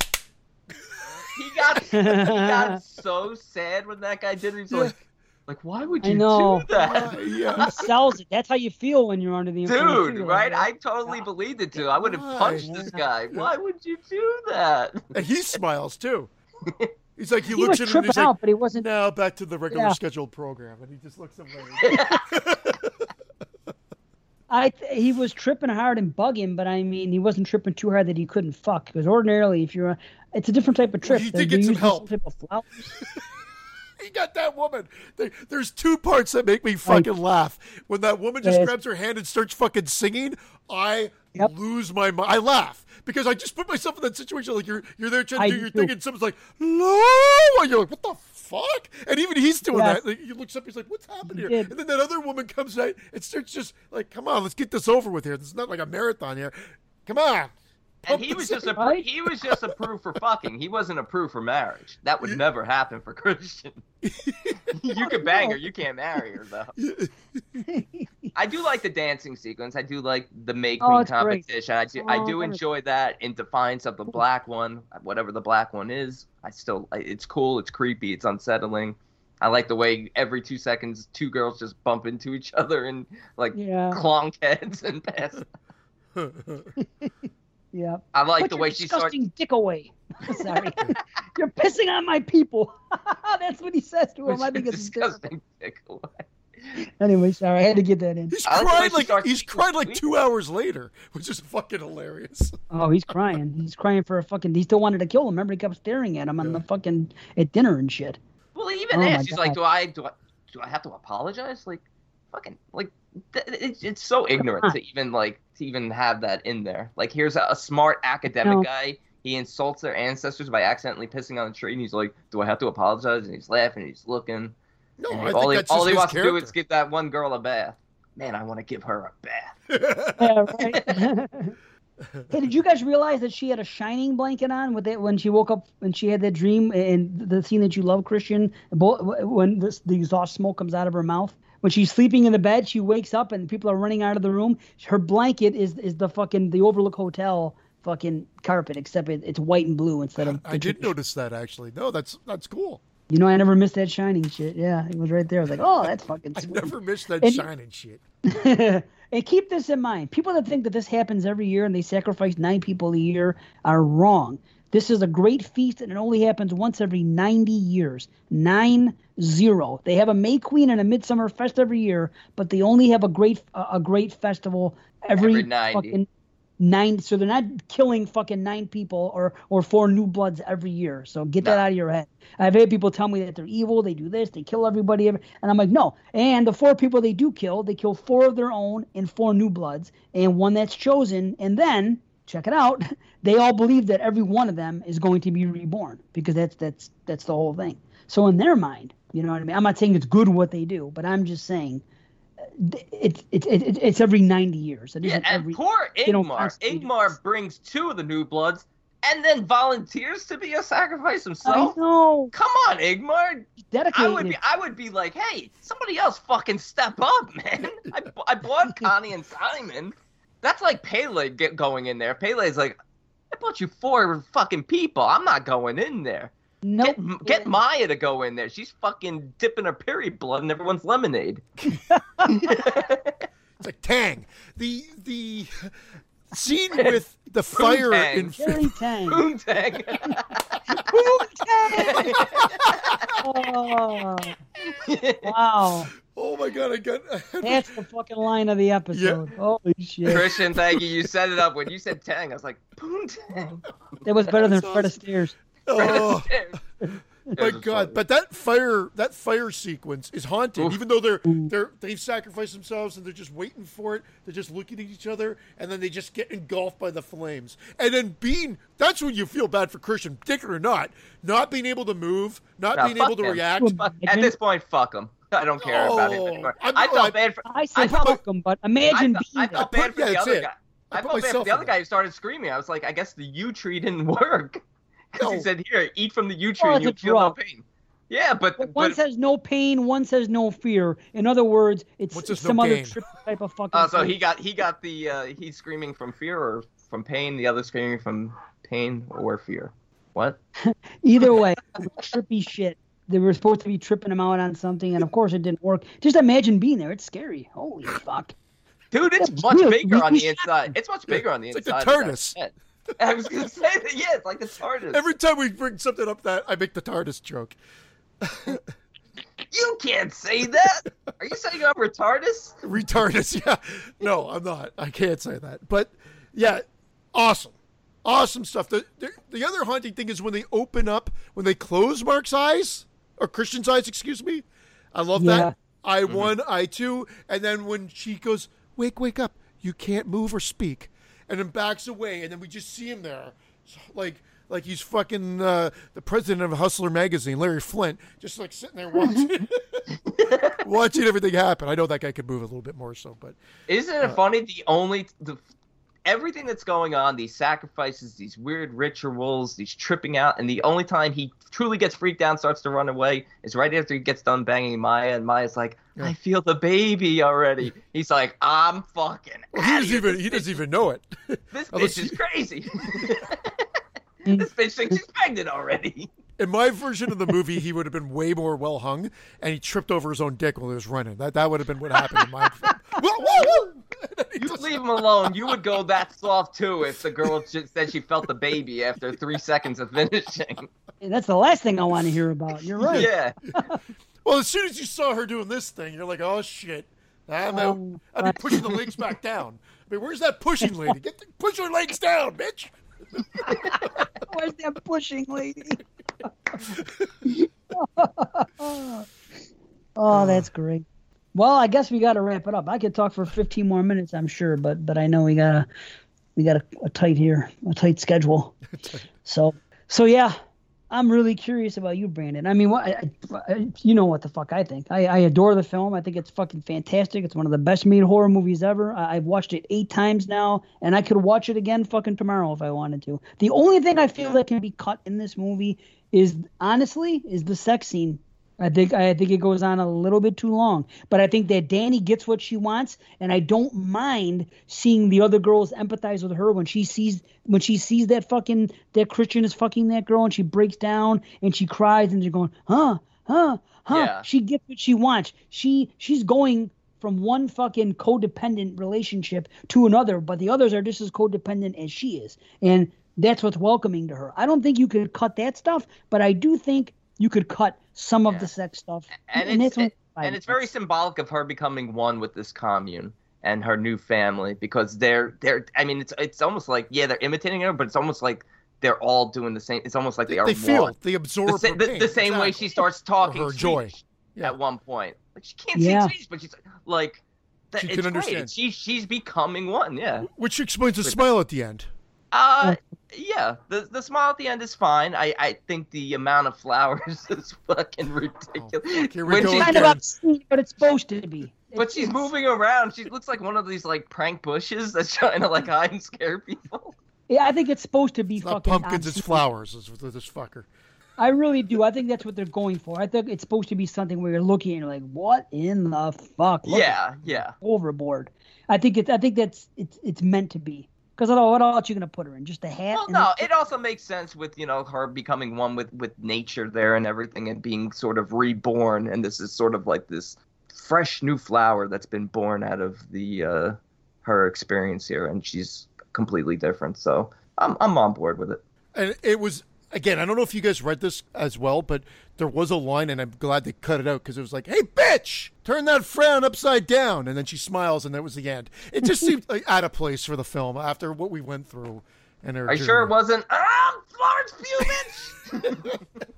bitch? So, but did you rate it? B? 10 out of 10. I didn't read it. That's what it is. I've come up a half a point. Now, I know people think I hate this movie and I give it like a 2 out of 10. I don't. My original rating was a 7 out of 10. I'm at a 7.5. Nice. Okay, I can respect that. Better than that 6.5 that Christian laid on us with Suspiria, but I can accept that more. All right. All right, and I'm at a 9.5. For Nice. This movie. Awesome. Yeah, Awesome. It's been the most watched horror film in the last 6 months, other than now it's trumped the Saw movies, because I said I had watched those 3 times over just based on us doing the series and watching them earlier in the year. This has been 4 times now. So Please don't use the T word. what was the T word? Trump. We both are. That's great. Oh, We're not a political show. It didn't trump anything. you can't say that. Yes. Okay. Well, I'm a little disappointed that neither of my number 2 and number 3 film of the decade neither of them made the Hall of Fame, but it's okay. It's all Blame right. Christian. Even if I gave it a 10, it wouldn't have made it, right? Because we would have been at 27.5. 7.5. I know. Fuck. Okay. Fine, give it a Well- 10. I'll bump it up to a 7.75 and just keep it out. We don't do quarter ratings anymore, you skunk bastard, you. Oh, Skunk brutal. fun. Anyway, that's it. We'll be out. Our next show is, ladies and gentlemen, the Prom Night franchise. Christian's going to have God. field day. Deliver us from evil in the Hall of Fame. I'm not going to get to it. I am not going to get to it. You can't say that. Because there's a If joke that Deliver Us Heather... from Evil- Sorry? If Deliver Us from Evil was higher rated as a movie, more higher rated by the 3 of us than fucking Midsommar or Suspiria, I'm quitting the fucking show. No, it will never be... my rating for it may be higher than Suspiria. My rating for it, it will not get a... That's the most ridiculous thing ever said. well, Period. so be it then. Not in horror podcast. In history. I know. And then- Prom 4 better than fucking Suspiria. Well, I said it's come in at a 7 to 7.5 before, and I had Suspiria at 6.5. So unless something drastically drops, which I can't imagine it happening to that degree, I but hope when you I'll be watch open. Prom Night 4, Dr. Klemperer shows up and shows his penis. Perfect. And they That's the equivalent of fucking Don and Ellie giving Sharknado, whichever one, a 10 out of 10 and rating it higher than The Godfather. That's the equivalent. Hello. But is Hello. it though? And on that note, goodbye. Are you gonna say it, B? You might as well. You've stolen my line. No, Yeah. it's yours. Go ahead. Okay. Good night, everybody. You fucking ass. We love you. Long time.